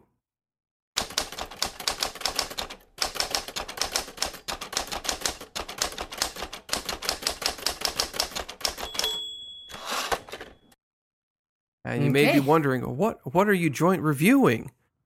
Well, we're joint reviewing a Clocksmith's Wet Dream Clockwork Planet. Yep. A 2017 anime. Yeah, this is quite the anime. Mm-hmm. Yeah, it's I don't know, like, did you watch it as it was coming out? When it was like week by week. Yeah, because when it was first announced, like I already was aware of the manga, but I hadn't read it. But it was one of the ones I was pretty excited for just by the concept and stuff, and that the character designs looked quite appealing. So I was quite excited for this one originally. Going in, but I suppose we could start from the top, like a synopsis. It'd be probably a good place to start. Let people who know what kind of story this is going in. All right. So basically, there was Earth, and then humans fucked it all up. And then a clocksmith by the name of Y, just Y, the letter Y, was like, don't worry, bros, I got this. I will recreate the world out of clock parts. And the world said, but how are you going to get all the metal and stuff? He's magic. Yep. Oh, okay. And then we don't know what happened, but suddenly the world was made out of clock parts. Yep. Where do the humans go? No one really knows. Why clock parts? Nah, who knows? Who is this Y guy, and how did he fucking make a whole world out of clock parts? No clue. No, but that's what happened. It's a mystery. Mm-hmm. And our story takes place 1,000 years since then as well. Yes. So this has this has happened for quite a while. And we now live on a planet that is made out of machines. Yep. And thus we begin with the happenings of our main character, who was named Naoto, right? Yeah. And Naoto. Yeah, Naoto Miura. Naoto Miura. Yes, Naoto Miura, who has hearing so good he can visualize even the most minor detail about a clock from meters away. He's like basically a super version of the Daredevil, except not except a child, not blind, and his power only applies to mechanical constructs. Oh well, actually, I think later on they kind of extend it to all sounds because there's a bit where he goes on for a while without his headphones and he gets headaches and stuff from like the noise of people, I think, as well. So I think it does extend to actually just sounds in general, but he's able to pick out the details so much that he can pick out like the individual cogs in the machines. So like he doesn't just have a good range, but it's like super, he can focus on specific sounds that he wants. So that's particularly useful when your entire world is run on like just infinite cogs and gears and shit. Yeah. Well, soon enough, Naoto's life changes as a coffin crashes into his abode, opening up to reveal a beautiful sleeping woman who Naoto quickly identifies as an automaton. And he enjoys the sound of her body until he says, "Oh, there's an ugly sound within her heart." That he shoves a Phillips head screwdriver into, fixes, and she wakes up, informing us that her name is Ryuzu, and that she was created by Y to act as a guardian on this planet. Yeah, well, actually, that's a misconception that Mari has later on. Is like Mari thinks that the Y series is like a series of automata that Y created, the initial Y series, and Mari thought that the entire series is built to look after and maintain the Clockwork Planet. But Ryuzu actually corrects her in the same episode, saying that actually no, her function is just to serve like the person she deems to be her master, which in this case turns out to be Naoto. So like she says, like they all have like a sub-name, or at least the ones they reveal in the series have a sub-name, where it's like hers is like the one who follows. So when she chooses somebody, she's going to follow them forever, sort of thing, as like their underling. So yeah, so. Yeah. She establishes Naoto as, like, she refers to herself when she goes to school as Ryuzu, your slave. So it's pretty blunt. But she registers him in a very Studio-Zebic sort of way when she registers him as her master. But after that, the imprinting process is complete and he becomes, like, her owner. Oh, yeah, she sucks his finger off. Yep. I mean, like, it takes up, like, a few panels in the manga. But like in the anime, they Studio-Zebic really wanted to reinforce, really drag it on. It's like 5 minutes the of her motion, just licking it and sucking it, and it's just like, yeah, if that was a dick, I wouldn't be able to tell a difference here. She's really going to town on that. Yeah, so that's the process of imprinting or something or whatever to become his servant, which is actually really fucking funny because this is not the only character that ends up like registering Naoto as her master, as the master of the two. And in that other time where he registers the other character, this ritual doesn't happen again. Which, not that I'm complaining, don't think I wanted it to happen with a lolly character. It would have been a bit weird, but I just thought it was kind of weird that this happens only really with Ryuzu specifically, and it happens to be at the start. And yeah, I get the idea that the studio, like, they probably saw this scene and thought, yep, we're making an anime of this, and then they didn't even bother looking at the rest before they started. They're like, oh, this scene's in here? Oh, I've got to do this. This is our special. We've done to love Ru. Ryuzu is definitely the more sexual of the two Y series we've come across thus far, where even after she sucks off his finger, she says, like, I am your servant now, and it is my job as your servant to accept all your feelings. And then, like, you see, like, a scene of her laying naked, and she's like, all the feelings. Did you hear all the feelings? And she's basically like, all right, when do you want to have sex? Tonight or tomorrow? Yeah, she says that, but she calls him a pervert whenever he talks about, like, the sound of her gears being nice, which is kind of strange. And, like, it's kind of like there's like a mix, because, like, she has a broken, the gimmick with her character, she has like a broken voice filter thing. And, like, in the manga, she's unaware that her voice comes out, like, her speech comes out as very harsh. And that she always refers to people as, like, you're lesser than an animal, you're dumber than a flea. And she says the same thing to Naoto, like, oh, at best you're just mildly attractive. And when you cry, you look even uglier, sort of thing. So she's always very mean to people, but it's because she has, like, a voice filter on her that doesn't work correctly. So she doesn't speak with any sort of tact to her. But, so, as a result, even when he... She showed up to his school, which made me like, oh no, it's not going to be a school anime, is it? She's like, it's not a hobby of mine to spend time with mediocre, lower class people. Yeah, she's like that. And if you read the manga, she's like that way to the teacher. She, like, makes the teacher cry and leave the room. They play upon that a lot more, where it's like, hey, you're reading from the textbook. We should just study at home, because obviously you don't know a thing, and you don't take care of yourself very well because you're overweight. And she's just like, constantly just rips into people until they leave. So... yeah, and then in the manga, also, other girls try to approach her and be friends with her, and she's just like, didn't you hear me? I don't want to be friends with anybody. And it's like, yeah, she's got quite a harsh tongue on her, and only has eyes for Naoto, because, like, her goal at that point is to try and raise his social standing when she's at the school, because she notices. And she's very protective of him as well. Yeah, yeah. But it's a reciprocal sort of relationship, because Naoto actually returns those feelings. In fact, he's probably more into it than her, actually, because he he proposes to her like in episode 3. To which she doesn't say she doesn't accept, but she admits that she likes him. Like she it's implied that she accepts, but we never see the acceptance. Yeah. That's the thing. It's because she's determined because of their complicated relationship of it being like a servant master relationship. She can't. When you go to be a couple and you go and be married, she sees that means you're equal in standing. But she doesn't want it to be equal because that's not how she's programmed, sort of thing. So she likes him, but she can't actually outwardly confess it in that way, express it in that way. So hung up on that part at the start. But yeah.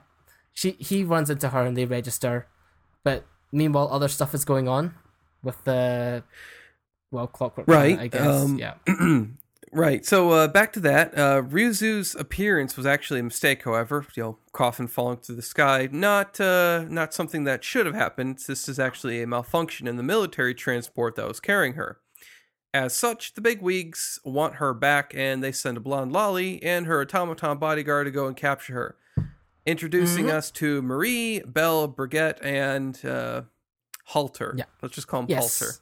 Yeah, Marie is a child genius, like Clocksmith, that works for like this Meister Guild. And the thing is that, the whole world's made of gears and shit. So like it will literally fall apart if it's not maintained. So along with being able to fix mechanisms, she's like a really young girl, but it's a protege at being able to fix almost anything, and has like later on it's revealed she has kind of like photographic memory. And then like Vaney Halter is like her bodyguard, and he's also a cyborg. Yeah, and his contribution to the group is that he's like got the most street smarts and he has the most experience. And they kind of hint in the story that he was a war veteran as well, but they don't really delve much into it, at least in the anime. Yeah. Well, Marie actually finds Naoto and Ryuzu actually pretty quickly. It is clear, however, that Ryuzu being awake is a big game changer. She was not expecting that. Can't take away that which won't go willingly. So they retreat, her and Halter, because Halter's like, yeah, she'd fuck me up. Let's get the fuck out of here. Yeah.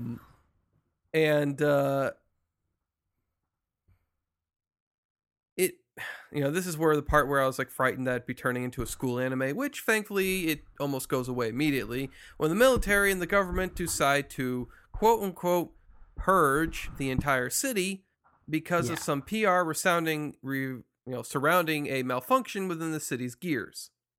Yeah, this anime is really forthright with how like the army and the government are all like, they're all corrupt, they're all evil, and they all just want to save themselves, save face and stuff. So like, we'd rather let 20 million people die than look bad on the news, basically. Yeah. This event causes Naoto, Ryuzu, Marie, and Halter to join forces under the banner of an evil organization to stop the purge and expose the government plot. They accomplish this with the help of Ryuzu's superpower of being able to stop time for a very short amount of time. Mm-hmm. But they are still branded as criminals and are forced to flee the city nonetheless. Yeah. Mm-hmm. This is when things go a bit more fantasy than super advanced clockwork technology, as a final main character is added to the mix. Anchor, the daughter-type character, which is also an automaton and is Ryuzu's younger sister. Unlike her sister, though, she was actually intended for combat, sporting a multitude of weaponry and the ability to fend off her sister's attacks even in time stop mode.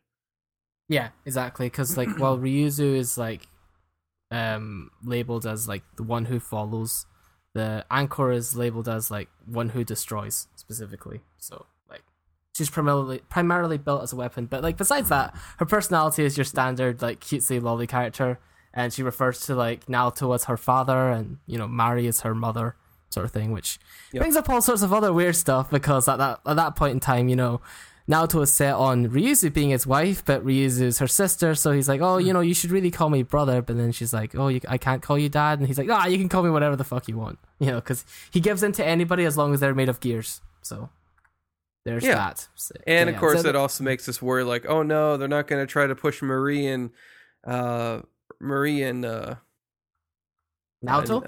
Naoto together, like, right? Please don't do that. Which they do in the manga. I'm gonna forward you this screenshot. just gonna forward you this. They don't in the anime. Thank God for that. No, they don't in the anime. No, they don't. I don't know. I don't think I mind it because I get like if the anime he's got a very one track sort of mind where like okay he's only for the machines sort of thing, but like in the anime, I mean in the manga, at least Mari comes across as like she's better developed in the manga, and I get the idea that there's a potential plot thing where like the story will happen. They haven't finished it in the manga form either, but like the story will happen, and in the end, maybe something might happen where Ryuzu ends up like sacrificing herself or some shit and dies, and then in the end he might they might develop a relationship instead. You know what I mean? Like it'll be the unexpected one, and like I guess I'm describing Ryuzu as like his practice girlfriend, and then Mari's like the real one at the very end. I don't know. I could see them doing that route. Do you see that picture I sent? Yep. Yeah. So like. I think this isn't very much any different from the anime, though. This feels like to me that Marie is interested in Naoto, which I got that in the anime.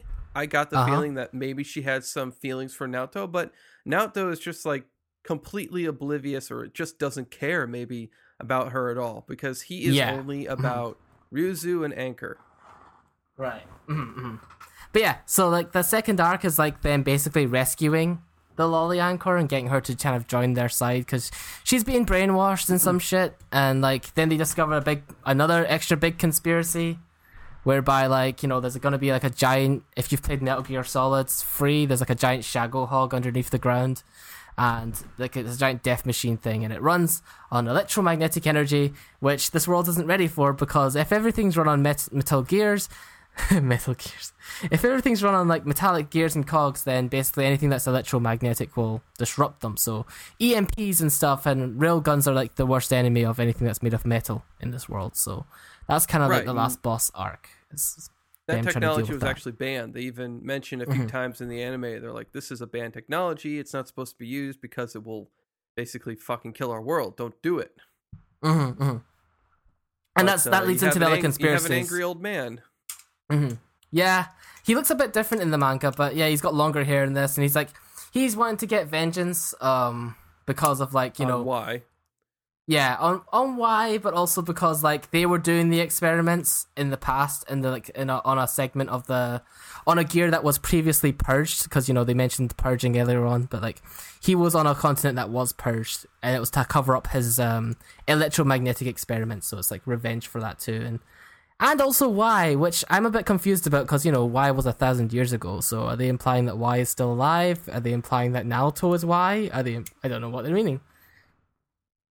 Well, whatever it may be possible because as the anime goes on, and the Metal Gear final boss is, Ryuzu actually at one point suffers from the attack of this creature because she overheats. Which was actually a mistake on her part. She was supposed to be able to fend it off, but she messed up. Halter actually gets destroyed the fuck. He gets I think he's like a head at that point. No, the other guy's a head, but the detached Halter's head off of him. Yeah, the other guy's a head, yeah. Anchor killed like the scout team that came after her. And or like no, they were looking through like the underground layer, and they ended up bumping into her, and she killed most of them and left the head of this one dude who eventually finds himself in the body of this very busty girl. Yeah, that's in both versions. Yeah, where he transfers her. He gets transferred into a blonde sex bot, basically. Yeah, pretty much. Yeah, because it's like the cover of the place is that one of the people who works for the Meister Guild has like got like this place that's like has a front of being like a typical sleazy kind of club, but on the back he's actually using it as like a black market deal to like sell different parts and automata and all that sort of stuff to government workers and to people in the black market. So he has quite a few of those lying around, which they use. Yeah. Well, as this is all going on, and Marie gets her final flash power of being able to, like, use like 50,000 different wrenches in every single one of her, like holding like a wrench in every single between each finger, and like just, like everything slows down for her. The like this one tree, I guess it is. It's a clockwork tree.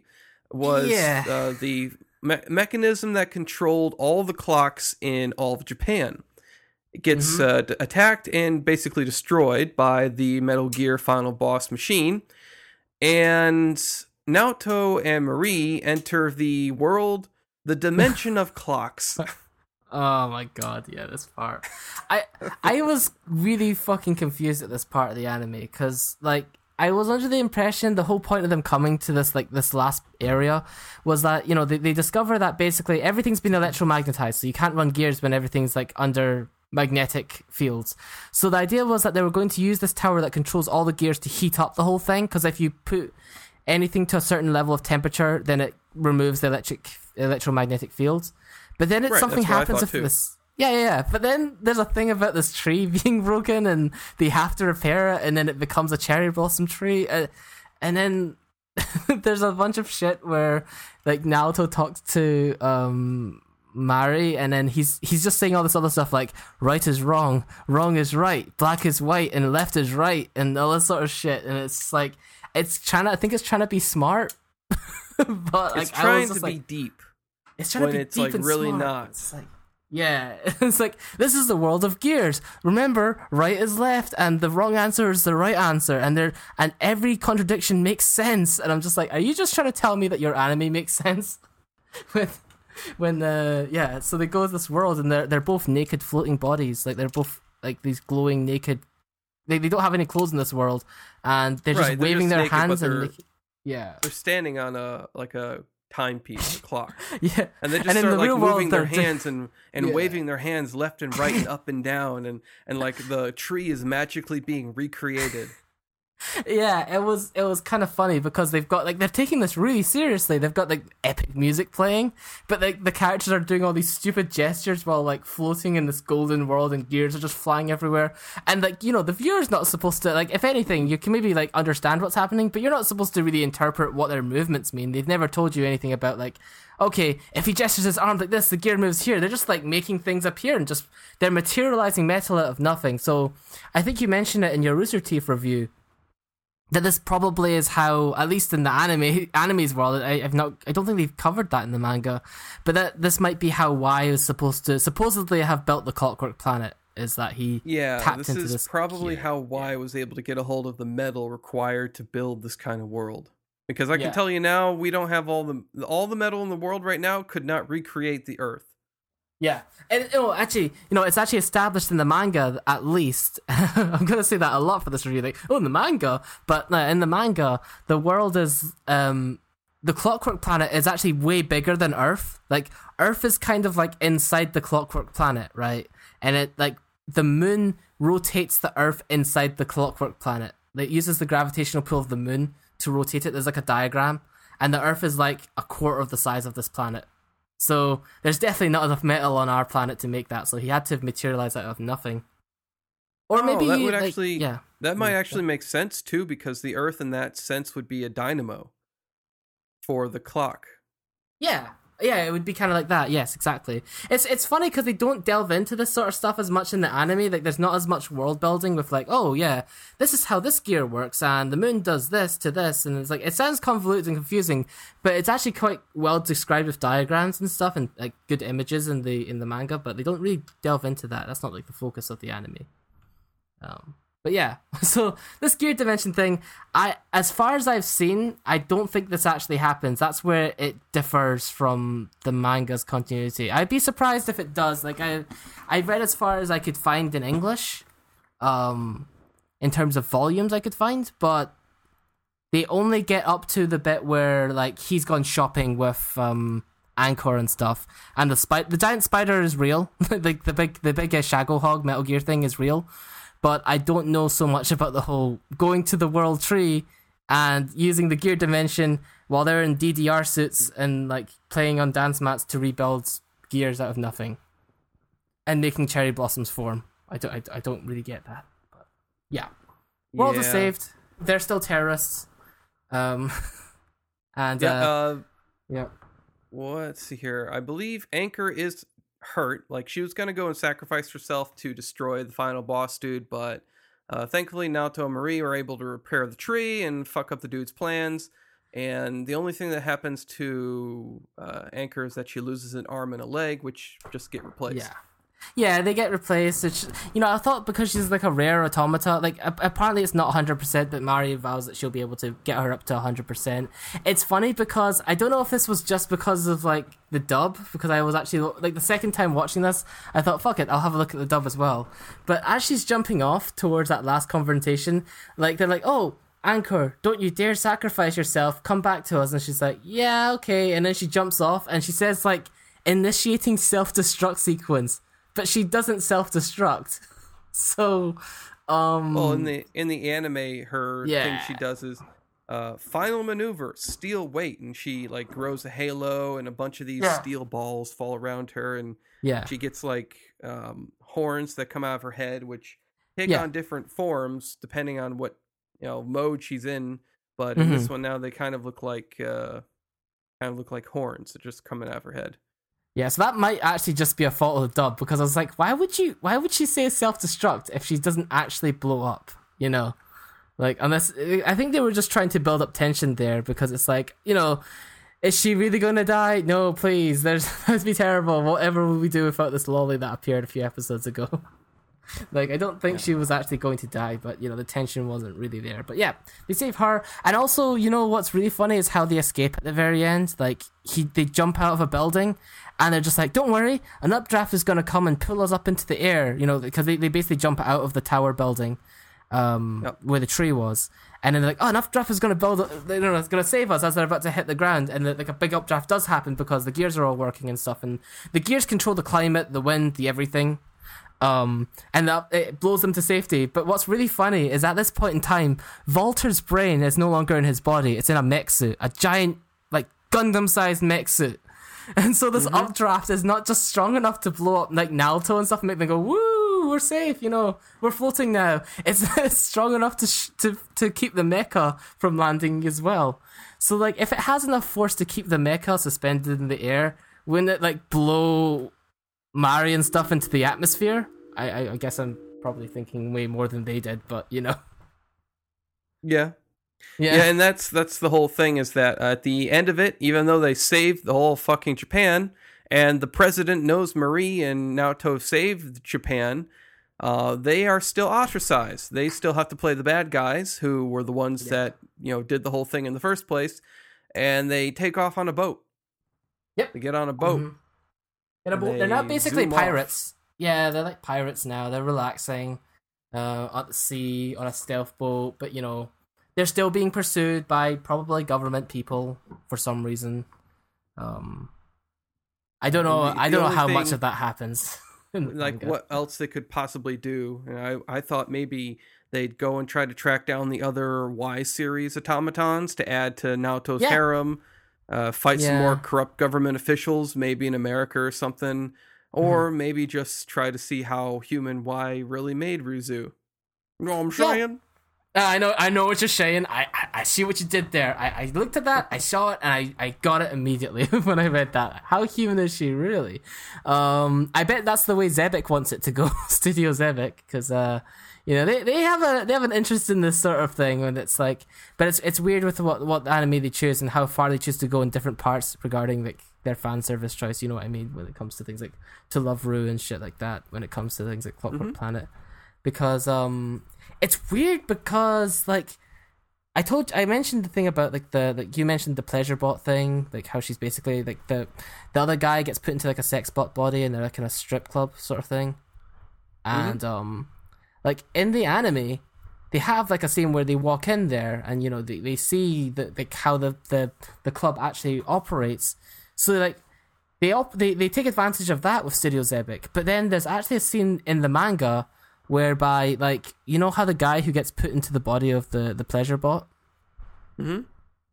he gives this big exposition, but while he's doing it, he's actually on the pool, like doing like a pool dance.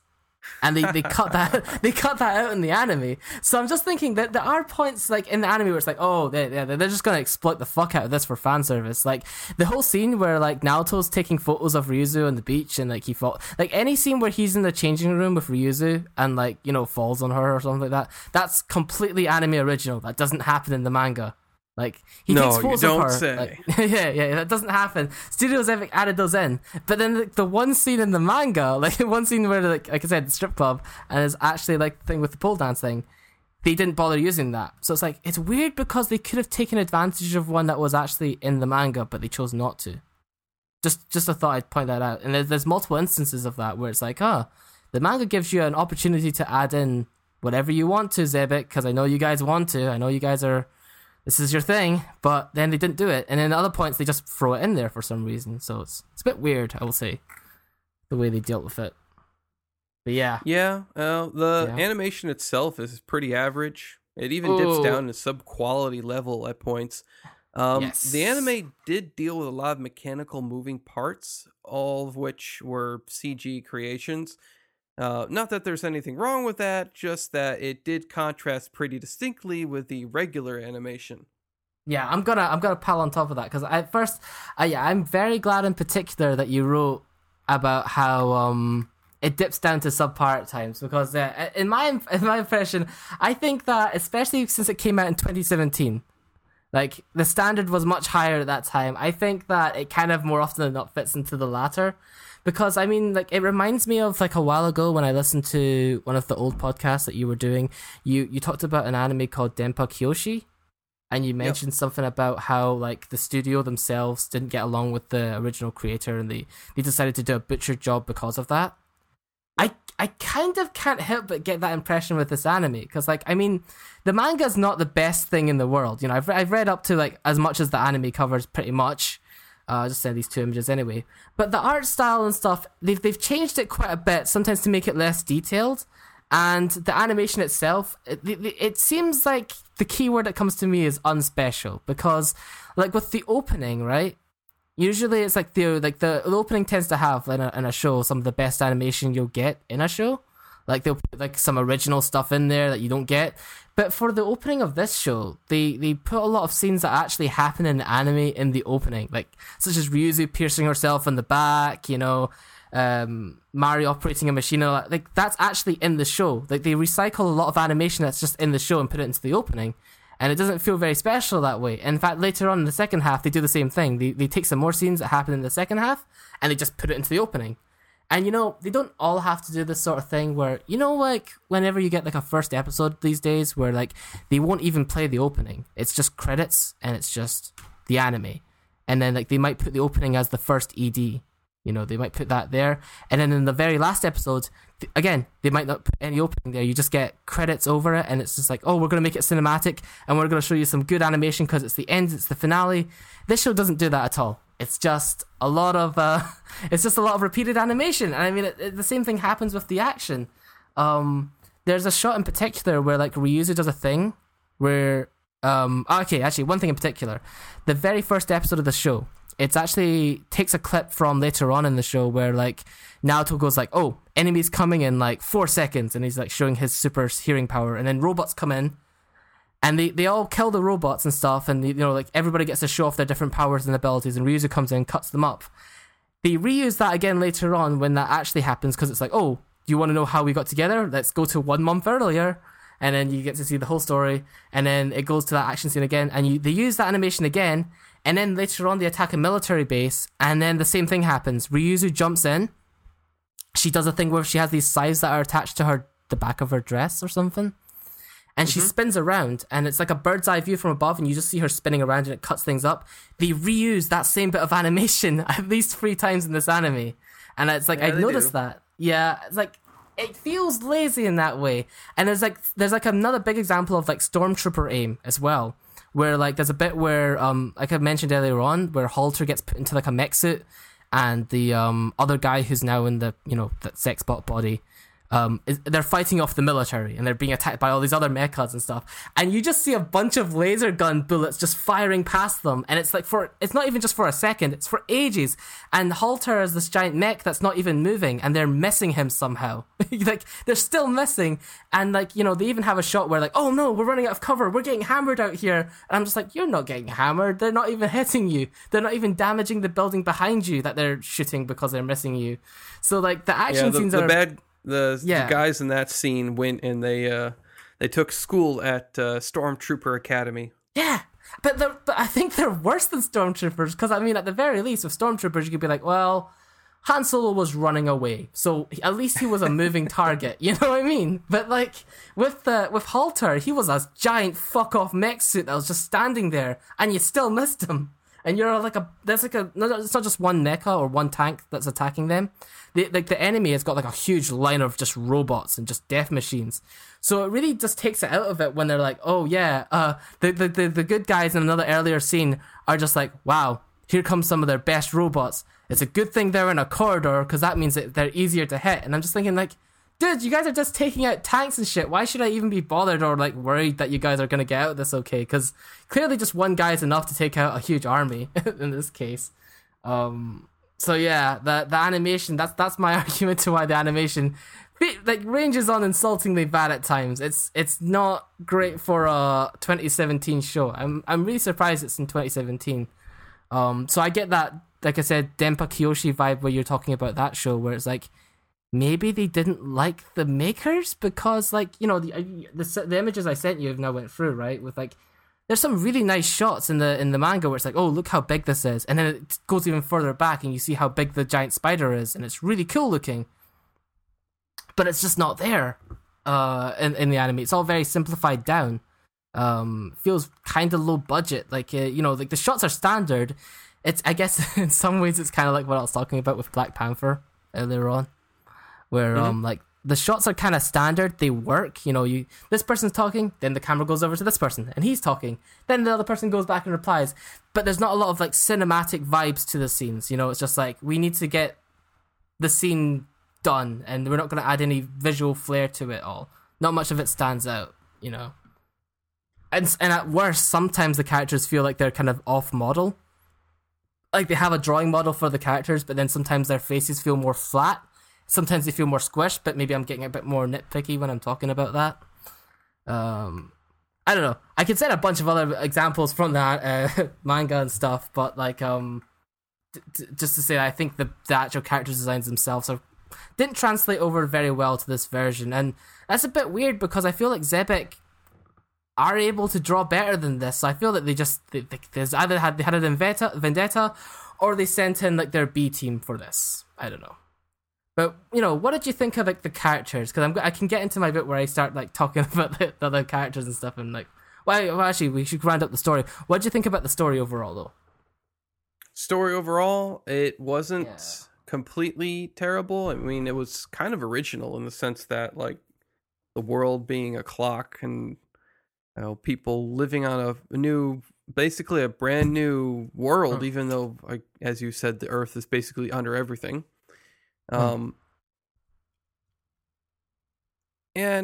I did like how I didn't really care for all the drama, but I did like our Naoto character being so forthright with Ruzu.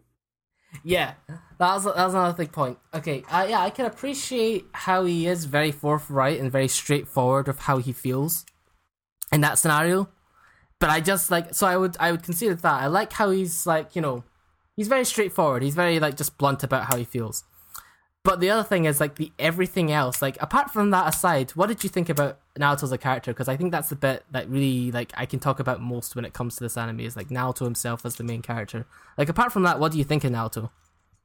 Well, he was a pretty average character overall, but everyone knows I'm a stickler when it comes to genders playing their gender. Guys voice guys, girls voice girls. Yeah, I know how it sounds, so sue me. But even before I looked up Naoto's VA, Yoshino Nanjo, I knew it was a girl. This just deflated all the points where Naoto was cool and manly for me. Man, I just wanted more guys who voice male characters that don't suck. Yeah. I mean, like, I don't know. I I guess, because I mean, he's not the most manly kid character, I guess, so they can kind of get away with it. But I get what you mean, where it's like there probably are other voice talent out there that were the actual gender anyway that they could have hired. But maybe it was for name recognition. Maybe the girl, I don't know, maybe the girl who plays Naoto is really famous, so it would have bring a lot of her fans in. I'm guessing, maybe. Yoshino Not sure. Nanjo has done stuff like she was let's see here, something recent that she made that we have gone over. No, she did a lot of like magical girl stuff. Oh, okay. So, like, I guess a lot of the fans of magical girl stuff wouldn't necessarily translate to fans of this. Milky Holmes. She was in Love Live. She was Maya from a certain scientific railgun. Maya Awatsuki. I don't know who that is. 1 second. Maya. Let's see here. Railgun. She was in Magical World or Wars. She was in Piri Pira, Classroom Crisis, Senki Zesho, Symphogear GX. Yeah, she's been a lot of like girls in she was in Kanan. Let's see here.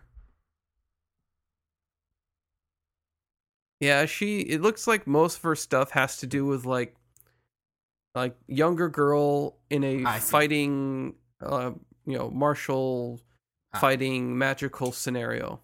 That's probably why that might be one of the reasons she got hired, because like for all intents and purposes this is partially an action show, I guess. So she's a girl who can do a boy's voice presumably, and also has experience in doing action scenes, I guess. That's probably maybe why the basis in which she got hired for this. But honestly, the case in point, if I'm going to justify my rating for this show, I'm going to have to complain about Naoto for a bit, at least for a little bit. Okay, so humor me for this. I really don't like this guy. I think he ruins a lot of the story for me. I'll see if I can get you to sort of agree. The anime adaptation, to summarize, like, I think the manga version's a little bit better, like, for most of the characters, although I will say, like, some characters turn out better than others, but Naoto suffers the most when they translate it from manga to anime. Like, for instance, you know Halter? Like, the main, the big guy? He gets almost no development in the anime, but they delve more into, like, scenes of, like, him dealing with, like, you know, like, he has more senses of being, like, a war veteran, and he knows all the battle tactics of, like, you know, tactics of negotiation, tactics of keeping this, and all that sort of stuff. That's kind of cut out of the anime completely, but for the most part, his character's maintained. Mari kind of comes across as kind of annoying in the anime and kind of whiny, but like in the manga, she's a bit more kind of like in control most of the time. Like that image I just sent you is like lots of guns being pointed at his head, and that's how he feels when he's first descending into that area where Anchor is, because he's sensing the danger. But Naoto, I think, suffers the most, and that's probably because what's his name? I suppose the first thing would be laziness. Like, he's kind of like, he gets by in this anime from just using his unique talent of hearing everything, and he relies on Ryuzu to kind of do the rest, you know. And that's not necessarily a detriment, but it's like a master-servant relationship, you know, that's been explored in other anime, like if you've heard of like Black Butler or like Hellsing, as examples of like this master-servant sort of relationship. But in those ones, especially like something in like Black Butler that had like 2 seasons, they focused on 4 other relationships that parallels like the master and the servant sort of relationship. And what they do is they try to reinforce that not only is Sebastian, the demon butler, like strong, but his master himself has also got a very unique, indomitably strong soul. Like he's baked in tragedy, but he's still untainted. And in Hellsing, Alucard is like the most powerful thing on earth. He's like fucking like a nuclear bomb of like a vampire, but he respects and is like enthralled by Integra Hellsing because she's got a human resolve that even a monster like him can respect, you know. I don't get much of that with Naoto and Ryuzu though, you know, like he likes her because of her body, more specifically what she's made of, and she likes him strictly because of his talent and nothing else, really. I mean, at least that's the basis of how their relationship starts off. I mean, it's reinforced in one of the skits in the manga, wherein like Naoto really harshly judges, like I will send you this image here. Like Naoto really harshly judges and picks apart like Mari's body and stuff, and says things like, "Oh, like your body is going to get saggy and wrinkly, but Ryu's body is perfect and will never age." Despite like being a man who like his senses allows him to hear what's on the inside, he makes a lot of surface level judgments, if you know what I mean. And putting while he's doing this harassment, I think I've sent the image. Oh, it's not sent yet. But like while he's doing this harassment in the manga, it's kind of a jokey skit. Like Mari sort of just ignores this, puts this aside, and is just like, "Hey, look, here's my FBI badge." It's not really an FBI badge, but you know what I mean. Like I think one of the images went through. Both of them have. She's just like, "Here, have a look at this badge. I'm a good guy. You can follow what I need to do." While he's saying all this kind of crazy stuff, So to put this in context, I think the show, he kind of reminds me of an anime I watched a few years back called like Chobits, in which like some asshat kidnaps the main heroine, robot girl Chi, because he's solely interested in her body. Yet Naoto kind of reminds me a little bit of him, not as bad as him though, because that guy was just a complete creep. But he's getting on that track because he's like a kid and he's already like making these sorts of judgment calls. Of course, that clip I sent you there on Skype is exclusively in the manga, but like in both versions, okay, Naoto has like a one-track mind. He's only interested in machines, and there are subtle differences in how they're presented. But like manga Naoto is much more, has much more of an emphasis on his eccentric, almost like to a level of him having like a social disability. In his introduction, we don't just see he is the subject of bullying, but he's also so obsessed with machines that he's kind of unaware that he's even being bullied.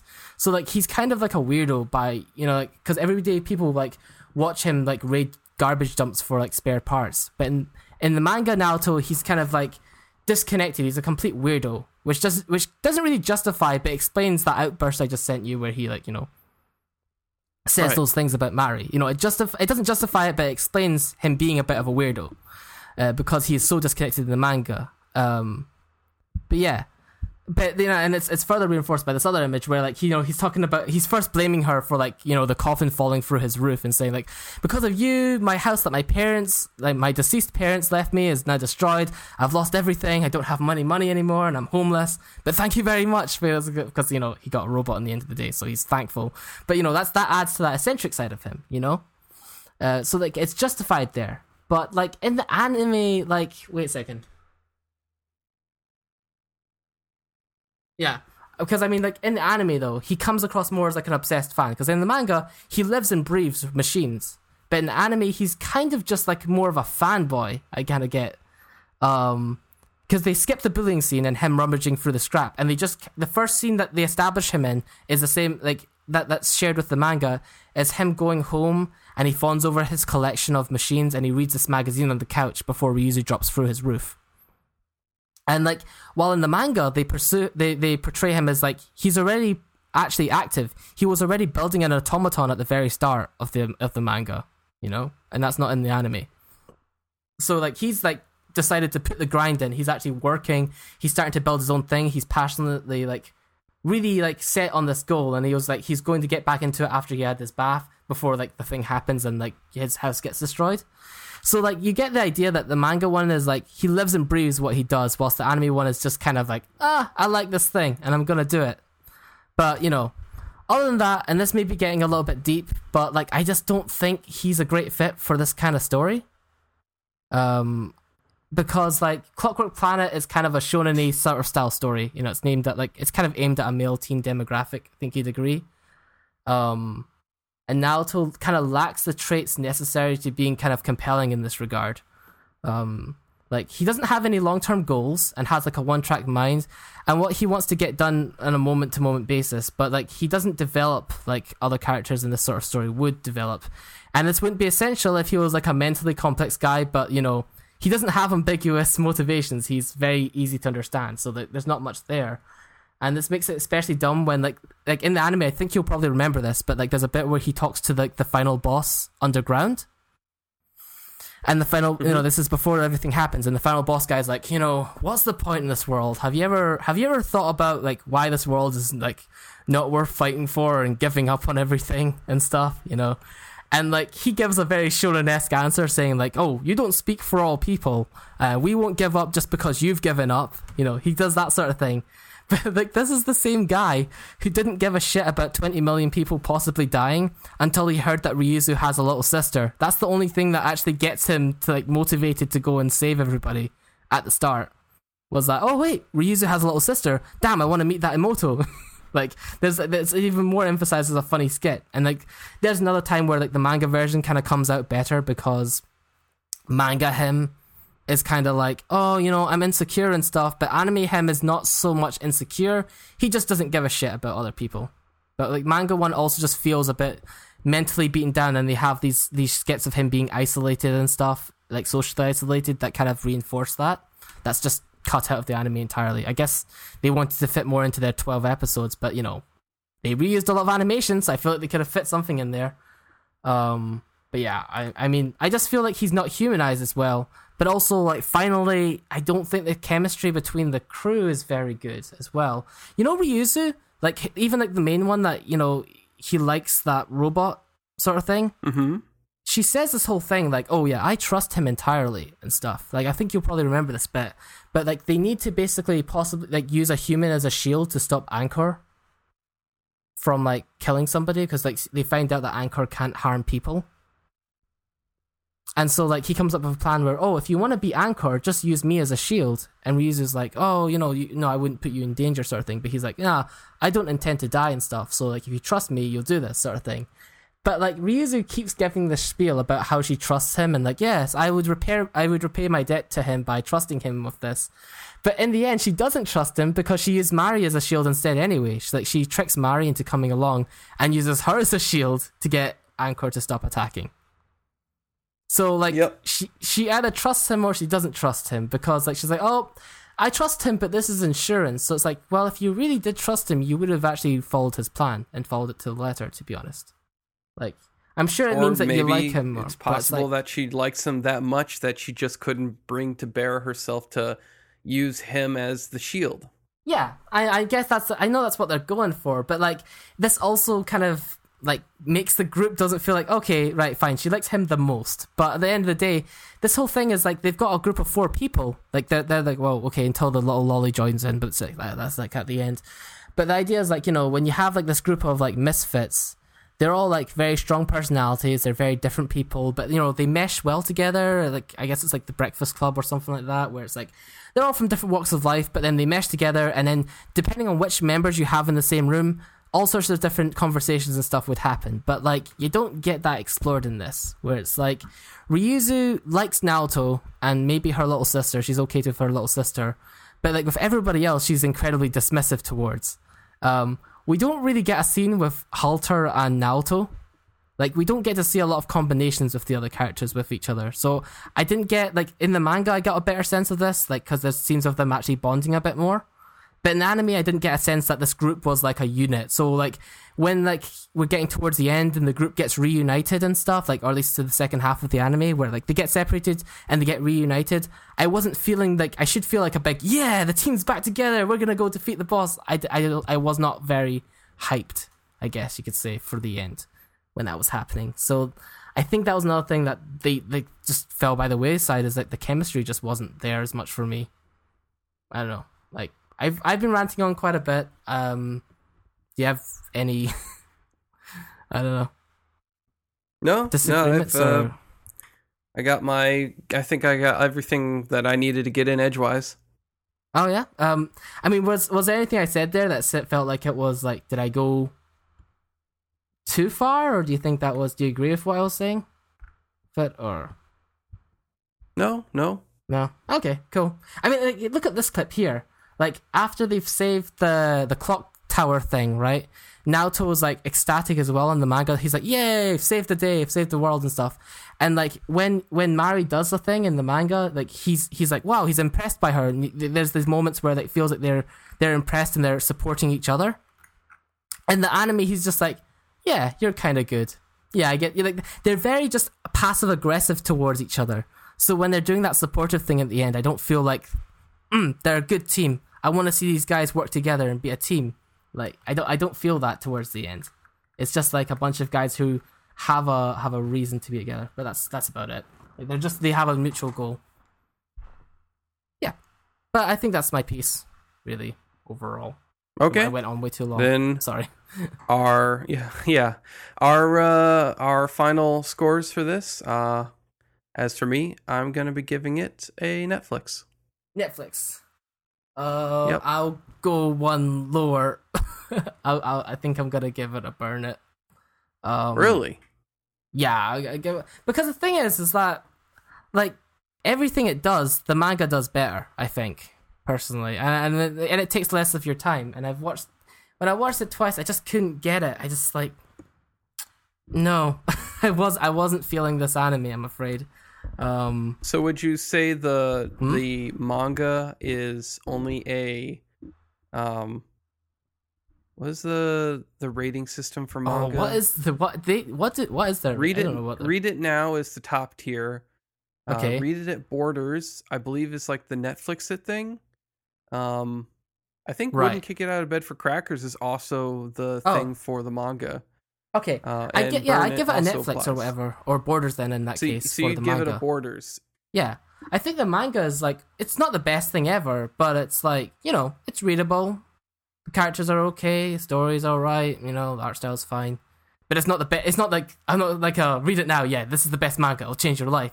That's why I guess I'm not too insulted and I wasn't too angry at the anime. Was that it didn't ruin a masterpiece, because the manga's not a masterpiece either. But like, oh Zebek, you could have done so much better. What?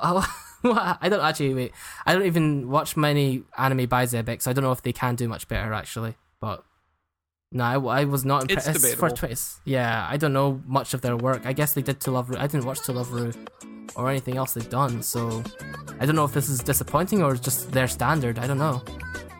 I've seen clips of like To Love Ru and I thought they looked okay, so I thought maybe they would do a better job here. It was weird. I don't know. Yeah, I think this was a little bit on the subpar part. Yeah, so I think for all those reasons, like there's almost no reason to go at it for the anime when the manga takes less time and is better than it in my opinion. So yeah, I'd give it a burn it, definitely. All right, so a Netflix and a burn it for Clockwork Planet, and that does it for our second joint review ever. Kind of a long running show, definitely. Yeah. 2 hours and 4 minutes. Jesus. Gonna run. Is it? Yeah. Oh yeah. God. Next time we do a joint one, I'll try to like cut down on the other stuff then, knowing that joint stuff can go longer, I guess. Yeah. So in any case, I thank everyone for listening, for tuning in, sticking around, and making it. If you made it through all the ranting, congratulations. You can now enjoy a cookie at home if you have a cookie. Yeah. But until next time, keep watching, keep listening, and keep the anime love strong. キスしたくなっちゃった。